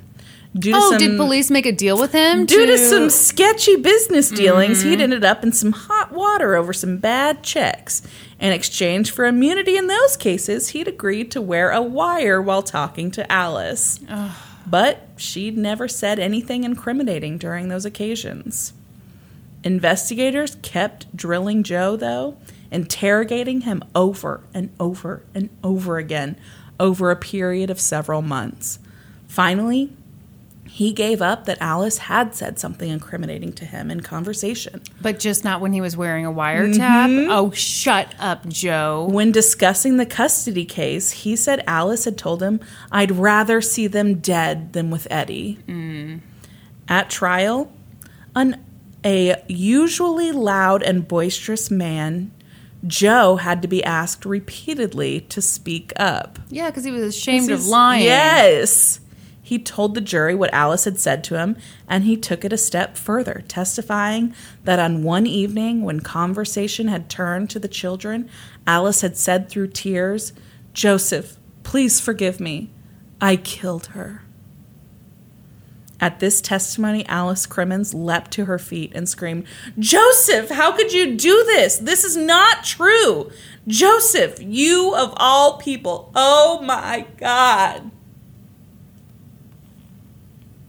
This is horrible. It's horrible. Yes. Next to take the stand was the prosecution's best witness. Do you know who it is? The husband? Nope. Sophie, the window lady. Oh, no. No. And would you believe it? In the 2 years that had gone by since Did her the night story get she'd better and more been precise? looking out her window, she managed to remember a bunch of more details. A bunch more details? Scratch the of in there. You know, whatever. A bunch of more details. Oh. She testified how she had seen a woman carrying a bundle and a man and a little boy on that sleepless night at the window. Mm-hmm. He took the bundle and he swung the bundle under his arm and he walked very quickly to the car, Sophie testified as the courtroom listened in hushed anticipation. He took the bundle and he threw it into the back seat of the car. She ran over to him and she said, "My God, don't do that to her." And then he looked at her and he said, "Now you're sorry?" Mm-hmm. And she said, "Please don't say that." When asked if she recognized the woman in the courtroom, Sophie didn't hesitate. She pointed an accusing finger at Alice Crimmins and said, "That's the woman." God. Alice again jumped to her feet and screamed, "You liar, you liar, you liar, you liar." Once the judge regained control of the courtroom, Alice's defense team attempted to point out the inconsistencies of Sophie's statements. Yeah. But they were able to do very little to tear her down. The spectators loved her and would applaud, laugh, and cheer at her answers. Are you serious? Yes. She held up well on cross-examination, and when she left the courtroom, she threw her fist into the air for the waiting photographers like she was a boxer who'd just won a prize fight. Oh, shut up. Oh, no. I cannot stand this woman. Like, she just, ugh. Yeah. Ugh. Finally. This was like her performance. Oh, yeah. Yeah. Yeah. It went from, I don't know if this pertains, but I really want you guys to have this information, to I fucking saw her murder her in the street. Yeah. Finally, Alice took the stand in her own defense. Uh-oh. She spoke in a thin voice that did not carry well, so the judge recessed court until the next day so a microphone could be installed in front of her. When testimony resumed, she repeated the story she'd told the police of her activities on the terrible night her children disappeared. She strongly denied that she'd ever confessed to killing Missy to Joe Rourke. Crimmins was aggressively and belligerently cross-examined by prosecutor Tommy Lombardino. Okay. Tony Lombardino. Due to the rules of evidence in New York courtrooms at the time, he had complete leeway to delve into anything that might reflect adversely on her character. So it was all about her sex life. It was all about her sex life. Okay. Question after question after question about her sex life. That's awful. It didn't matter if it had no direct connection to the issues at trial. Some of their exchanges were really lurid. Of course. In one particularly damaging exchange, Lombardino was able to leverage the deaths of her children with the apparently immoral acts of their promiscuous mother. Here's the exchange. Oh, no. Lombardino. Does Joe have a swimming pool? Crimmins. He does. Lombardino. Did you swim in it? Crimmins. Yes, I did. Lombardino. What were you wearing when you swam in Joe's pool? Crimmins. One time a bathing suit, one time no bathing suit. Lombardino. And where were your children while you were swimming in Joe's pool without a bathing suit? Crimmins. They were dead. Well, that has nothing It has nothing to do with it.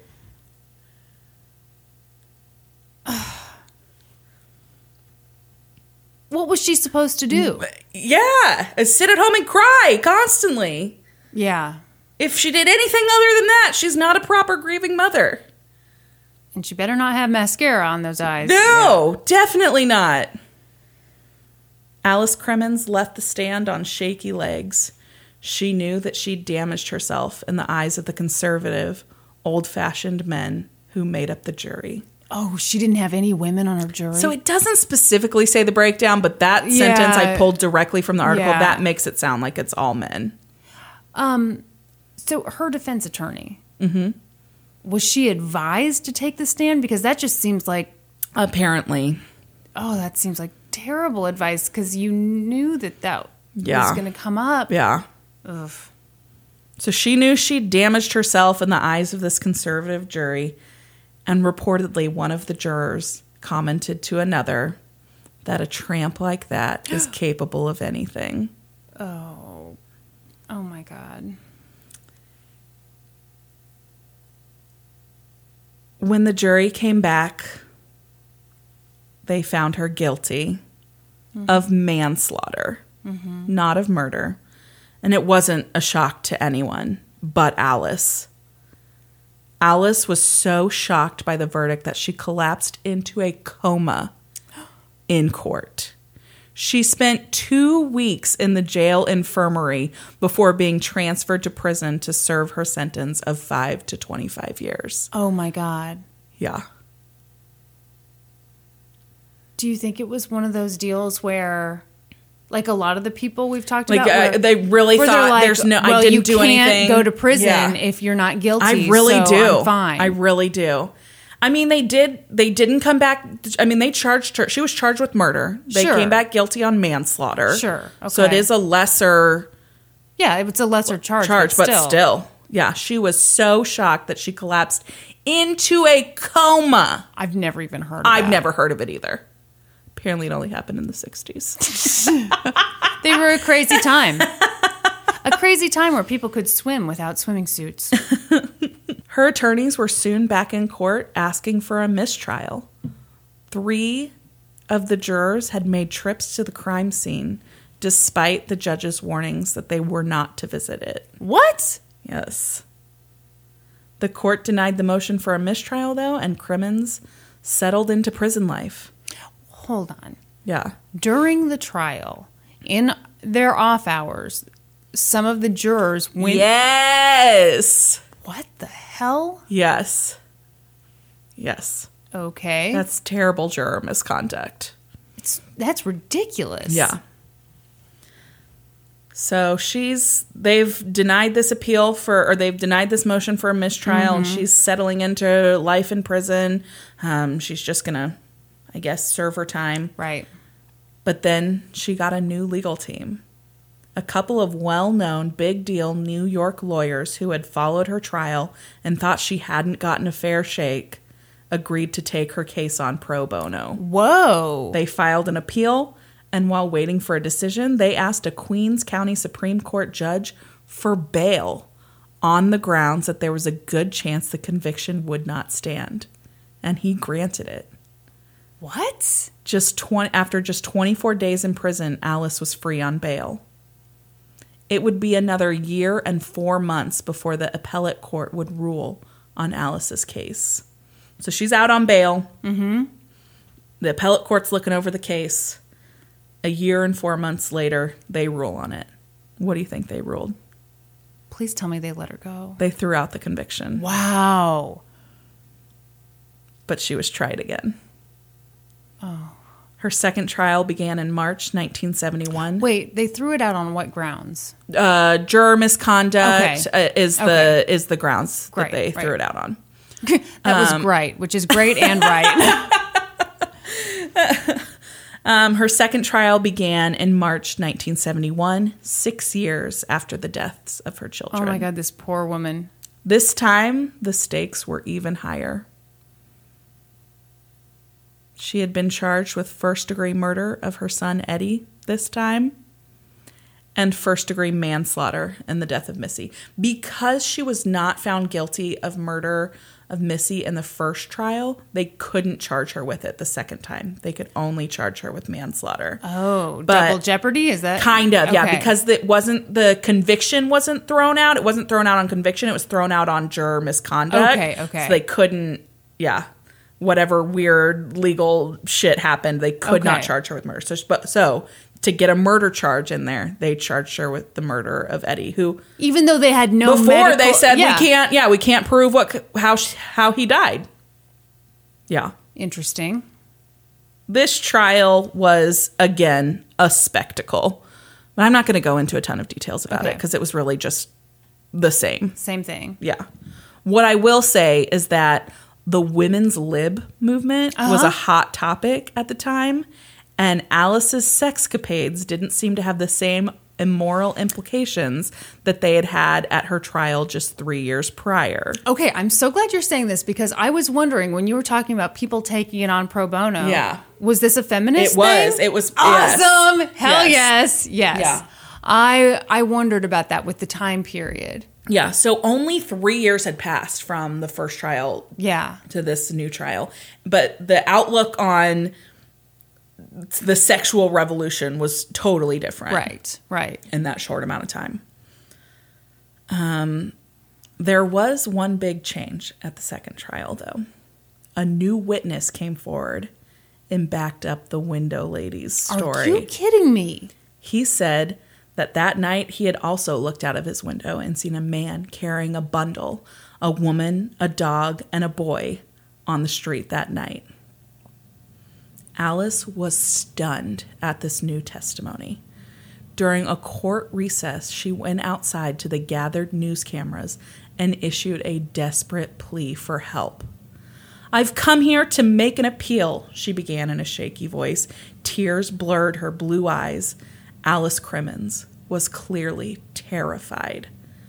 "I'd like anybody that lived in my neighborhood to come forward," she said. "Anybody that lived in my neighborhood who might know something about what happened on the night of July 13th or the morning of July 14th. I'm asking for anyone that was out that morning between 1:30 and 2:30. Anybody that saw something or didn't see something. It doesn't make a difference either way. I'm asking for help for my side." Crimmins' voice cracked, and it seemed like she might collapse into sobs, but she managed to choke out, "I need that help because I did not kill my children. Anybody that just didn't see anything is just as important to me as someone who might have seen something. I didn't kill my children. I swear I didn't kill them." Can you see my I know, right? Yes. Yes. Oh, my God. So the prosecutors are pissed. Too damn that bad. She's done this. Too damn bad. Yeah. They said that it was part of a court order, that she wasn't supposed to do any press interviews and all of this. This doesn't come across on a podcast, but Kristen is flipping the prosecutors off right now. And dancing while I do it. They said, so prosecutors were pissed about it. They were like, "You're not allowed to do that." And the judge gave her a warning. And they said, if she breaks any more court orders, we will revoke her bail and she'll be held in jail for the rest of her trial. Okay. But it worked. Yeah. The next day, there was another surprise witness. This time, it was the prosecution that was stunned by the testimony. That witness was Marvin Weinstein, a travel agency manager who claimed that he had been walking on 153rd Street in the wee hours of July 14th, 1965. He had been visiting a friend. When questioned about who was with him, he said, "My wife, my son, my daughter, and our dog." Oh, my God. He went on to say that his son was 3.5 at the time and his daughter was 2 years old. Weinstein had carried his little girl in his arms wrapped in a white blanket. Oh, my gosh. Yes. That's crazy. Yeah. Crazy testimony. Alice did not testify at her second trial. Yeah, she learned. Yes. Well, she might have had better legal representation. Yes, yeah. But just before the case was handed over to the jury for deliberation, the prosecution pointed this out. In his summation, prosecutor Thomas Demakos said, she doesn't have the courage to stand up here and tell the world that she killed her daughter. Oh, no. And the shame and the pity of it is that this little boy had to die too. You don't have to testify. That is at correct. Your own trial, so he can. That is correct, Kristen. But it made an impact on the jury. No. The jury came back with the harshest possible verdict. Guilty of first-degree murder in Eddie Jr.'s death and first-degree manslaughter in that of Missy. Many in the courtroom burst into tears, and Alice sobbed, Oh, my "Dear God. God, not again." People broke down crying. The defense attorney, the new defense attorney, was like, I guess I convinced everybody but the jury. Yeah. Oh, my gosh. I can't believe that. The second trial of Alice Crimmins ended, and Crimmins went to prison for what was assumed to be the rest of her life. But that wasn't the end. Oh, my God. This story is so good. It's so good. She had served more than 2 years behind bars when she was released in 1973. The appellate division of the Supreme Court in Brooklyn reversed her conviction in Eddie Jr.'s case, ruling that there was no evidence of murder. Yeah. It also reversed the manslaughter conviction in Missy's case because Demakos' assertion that she didn't have enough courage to stand up here and tell the world that she'd killed her daughter suggested that a defendant who exercised the right to refrain from testifying was admitting guilt. I'm doing a lot of things you can't see on the podcast. I'm in a full-on victory pose right now. You solved Lizzie Borden's case. I didn't quite do that here, but, I made a good guess. The DA appealed those rulings, though. No. Oh. And in February of 1975, You're killing me. the Court of Appeals upheld the reversal of the murder conviction, but reinstated the conviction for manslaughter and sent her back to prison, and ruled that they would hear no further appeals in the case. Alice Crimmins was paroled 2 years later in 1977 and released for good. Yeah. She married her longtime boyfriend, Anthony Grace, and lived much of her life in Florida on his yacht. After his death in 1998, it is believed that she moved back to the New York area, and it is believed that she is still alive and living a reclusive life under a different name. She would be 79 years old today. Whoa. But nothing's really known of her life now. Oh my gosh. Is that case not crazy? That's insane. I have to look her up now. I want. She's beautiful. Alice Crimmins. And she rocked all the best hairstyles of the 60s, I have to say. Yeah. Ooh, she had some voluminous hair. Oh man, all the best hairstyles. So, I think it is crazy that neither of us have heard of this case. Let me tell you about the things that this has inspired in popular culture. Okay, so there was a book about the case written called The Alice Crimmins Case, written by Kenneth Gross. Another book was Ordeal by Trial. Another book was The Investigation. A major bestseller by Mary Higgins Clark was written called Where Are the Children? And that was made into a movie. Holy shit. There was a made-for-TV movie called A Question of Guilt that aired in 1978. There was a play written called Landscape of the Body. Another play called Two Small Bodies, which was later adapted into a movie in 1993. The Investigation Discovery series, A Crime to Remember, did an episode on this case called Go Ask Alice. And the 2017 novel Little Deaths by Emma Flint is a fictionalized account of this case. This is crazy. Is that not nuts? So, there was almost no evidence linking her to this. Nothing. No. Oh, that's terrifying. I mean, it's just crazy. There's no evidence linking her to it. There's really no evidence linking anybody to the crime, but it doesn't matter because it didn't look like they looked into anybody else. Yeah. Not even the dad. Yeah. Well, and I'm sorry, but he seemed sketchy as fuck. You know, he was... I don't want to say bad things about him because there's no evidence against him either. He was sketchy, but he stayed by Alice's side during all of her criminal proceedings. And when she was convicted...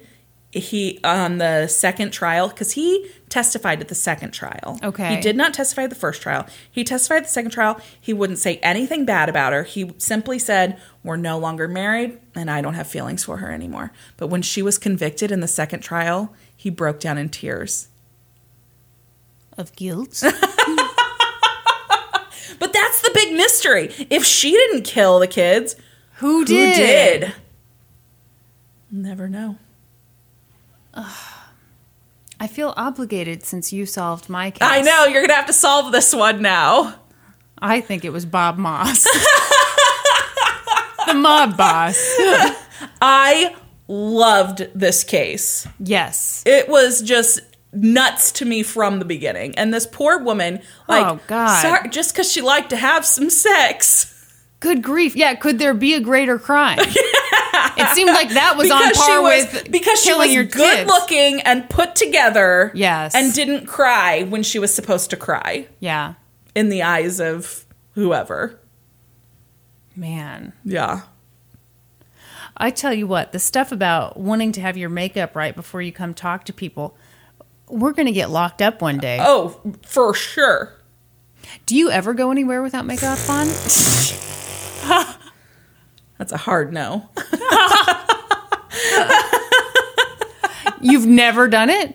Like, maybe run to the grocery store. Yeah. And then I, like, put a hat on and sunglasses and wrap a scarf around my face. Put a shirt on that says, I'm not Brandy. That's right. Yeah, I'm kind of the same way. Yeah. Yeah. Yeah. I'm not doing it for anybody else. It's for me. I'm doing it for deep self-loathing. Well, I mean, really? Is that the reason? Yeah, I don't know. When I do go out without makeup on, I don't feel like me. That's exactly it. Yeah. And I don't walk as confidently. Like, I look down so I don't make eye contact with people. Yeah. That's not my style. Nobody wants to see your unpainted eyes. That's correct. Man, God. These things. Ooh. That was crazy. Right? And very upsetting. Yeah. So, there are no other theories in this? Not that I came across. Oh, my God. I'm sure there are, but man, that was so much I couldn't go into more. Hang on. I'm consulting. She has, and I feel like this is an insult to her for sure. Okay. But she has been called the Casey Anthony of her day. Oh, that's not fair. No, I don't think that's fair at all. No. Should probably do that case next, huh? You gotta do it. I would love it. Okay, I'm looking up Alice Crimmins' other theories. Oh, these articles are too long. We don't have time. That was so good, though. So good. Do you have a story to tell us to wrap it up this week, Kristen? So Norman is out of town this week. Yeah. He insulted me big time. So, as I just told you a little bit ago, Peanut is diabetic. Yeah. I didn't just tell you that. No. This is the first I'm hearing of this. Yes, I know your Peanut is diabetic. So, got the diabetic dog. And Norman is always in charge of giving her the insulin and, doing that whole thing. Well, now we've got the JV squad doing the insulin. And, I draw her blood at night to see where her levels are. How do you do that? Does that freak you out? I mean, you don't like needles and blood. There's a reason why he does it. I mean, I really hate it, but I've gotten kind of used to it. Yeah. But her levels are out of whack. Yeah. So clearly I'm doing something not great here, which is, bad. And then our AC crapped out again this summer on when we were having a heat wave. Yeah. So that was great. So I was telling Norman, I was complaining to Norman all about this on the phone. And he goes, you know what this reminds me of?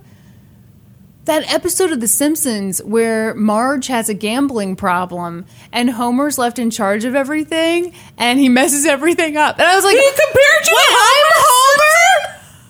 In what world am I Homer Simpson? In this world. In this world. Right now, this week. This week you are Homer Simpson. Hey, look on the bright side. You get to eat donuts. Oh my God. Hey, I did eat a lot of donuts this week. See? Man. There's always a silver lining. Sometimes it comes with a delicious frosting and sprinkles. Oh my God. Norman, for our anniversary, for our wedding, we had the donuts instead of cake. And so he went out to that donut shop, Doughboys in Raytown, Missouri. Yeah. And got us a bunch of donuts. And for some reason, for just the two of us, he got like a dozen donuts. Yeah, you buy donuts, you buy a dozen. It's just how donuts work, Kristen. Unless you're buying gas station donuts. If you're going to a donut place, you're buying a dozen donuts. Why are you being so condescending I'm right just now? saying, like, don't act like Norm did something crazy. To me, it was crazy. But not so crazy that I didn't eat, like, almost all of them. Finally, I got down to one. One left. And I was like... It was, like, all kind of, like, dry and hard. And no, because I ate them quickly, so they were fine. But I was like, I've got to bring this over to Kyla and, give this to her because I can't... You can't handle it. I can't eat every single one. I have a donut story this week, too. What's your donut story? Okay, so... every few days I, get on, just check out the bank account, make sure there's nothing, crazy coming out of it. And I see that Zach has spent, $12 at Quick Trip, which, not that crazy. Zach loves Quick Trip. Quick Trip is a convenience store that's kind of, Midwest, and it's just in the Midwest and the South, I think. Yeah, and I'm with Zach on this. They've got really good iced tea there. Yeah. They've got their beverages on point. Zach loves Quick Trip. And so, but, $12. I'm like, what the hell did you buy at Quick Trip? And he's like, oh, I bought donuts for me and the guys at work. And I was like, I'm sorry. You did fucking what? Because I love donuts. Zach doesn't really care for donuts that much. So he never buys us donuts. And so I'm like, hold the fucking phone. There's been a murder. You bought donuts for guys at work. Not for me. And he's like, oh, I didn't even really think about it. I'm sorry. Oh my gosh. So, Sunday morning. Zach gets up and goes and gets us donuts. Oh my gosh. And he comes home and he calls me into the living room and he's standing in the living room. He went and got Krispy Kreme because that's the closest. It's not my favorite donut, but they're the closest to our house and whatever. And I'm not complaining. Yeah. It was a really nice thing that he did. And he's standing in our living room with a box of donuts on display, wearing one of those Krispy Kreme paper hats. It was the cutest thing ever.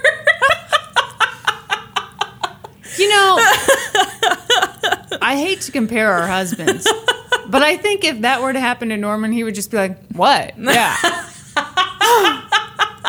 Okay, next time I'll get you. No, that's pretty awesome. It was really awesome. What kind of donuts? He got a sampler pack. You got to do the same. I hate it when people do a dozen glazed. He got a couple glazed, couple with chocolate frosting, couple with strawberry frosting, couple with sprinkles. There are still 2 in my house that are way too dry to eat now because we didn't eat them fast enough. So, well, you guys need to take this more seriously. What's your favorite kind of donut? Oh, see? I feel like this is going to be unpopular because of what you just said. Glazed donut is my favorite. Just your... a little basic, aren't you? But it has to be, for it to be my favorite donut, it has to be, the classic raised donut. A glazed Krispy Kreme is not my favorite donut because the consistency is different. Yeah. I like a doughy donut. Okay, I got to say, Doughboys in Raytown. I've never had it. It's so good. They've been around for, I was about to say a couple years, but no, we had our wedding. So you've been married 5 years now. 5 years, yeah. Happy anniversary. Congratulations. Thank you. They said we wouldn't make it. Gosh, I love donuts so much. the frosted blueberry cake donut. Big fan of that. Sounds good. But also anything with a pink frosting on it. Yeah. I'm a fan. Yeah. Really, I don't know that I've ever had a donut that I didn't like.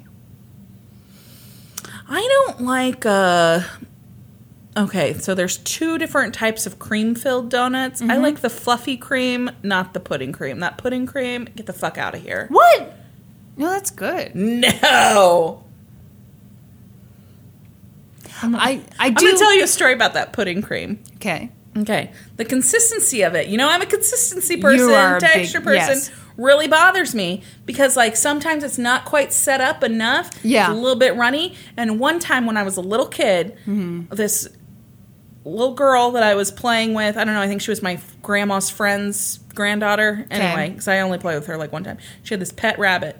And it fucking, like, squirted this gross stuff all over her, and it looked just like that pudding filling. I don't know if it was pee. What? I don't know if it was poop. I didn't ask any questions. It was white and disgusting looking, and I think of it every time I see one of those donuts. I cannot believe that story didn't include an actual donut. Are you serious? Yes. That's ridiculous.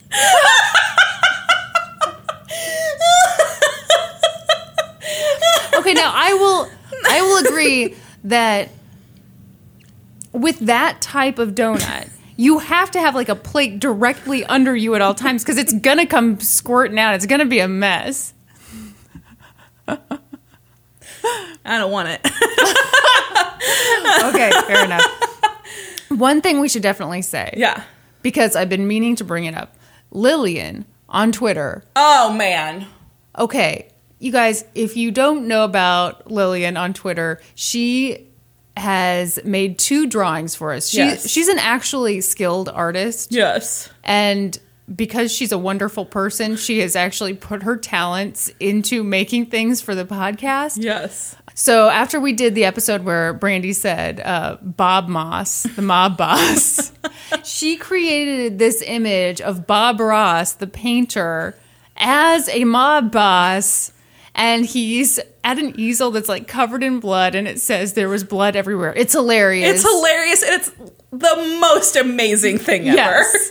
And then after we did the episode on, was it John Robinson, the serial killer? Yeah. And we made that joke about him having a trench coat full of stamps. Well, it's a pretty graphic image what she created, but we loved it. We loved it. Anyway, we just want to say thank you to Lillian because it's so fun. I mean, it's amazing when someone that talented is taking the time to interact with us. Oh, man. We love it. We're so impressed by your talent. Yeah. I know this is probably not where you thought it would go, but we have shared that on all of our social media. So if you want to check it out, head on over to our Facebook, head on over to our Instagram, our Twitter. You'll find it in all those places. We love them. And while you're there, give us a like. Leave us a review. There's a new thing on Facebook where instead of a review, you leave a recommendation. So people are recommending our podcast now, which is kind of cool. Whatever. And then, head on over to iTunes and leave us a rating and a review there. I'm sorry, I just burped. That's why I'm smiling. I was like, what are you laughing about? It wasn't that funny. I mean, I know I'm just naturally hilarious, Kristen. iTunes, it just cracks me up. I know. Who doesn't love a good iTunes joke? And join us next week when we'll be experts on 2 whole new topics. Podcast adjourned. And now for a note about our process. I read a bunch of stuff, then regurgitate it all back up in my very limited vocabulary. And I copy and paste from the best sources on the web, and sometimes Wikipedia. So we owe a huge thank you to the real experts. For this episode, I got my info from FamousTrials.com, the LizzieBordenCollection.com, and good old Wikipedia. And I got my info from Crime Library, Murderpedia, and Hazlitt Magazine.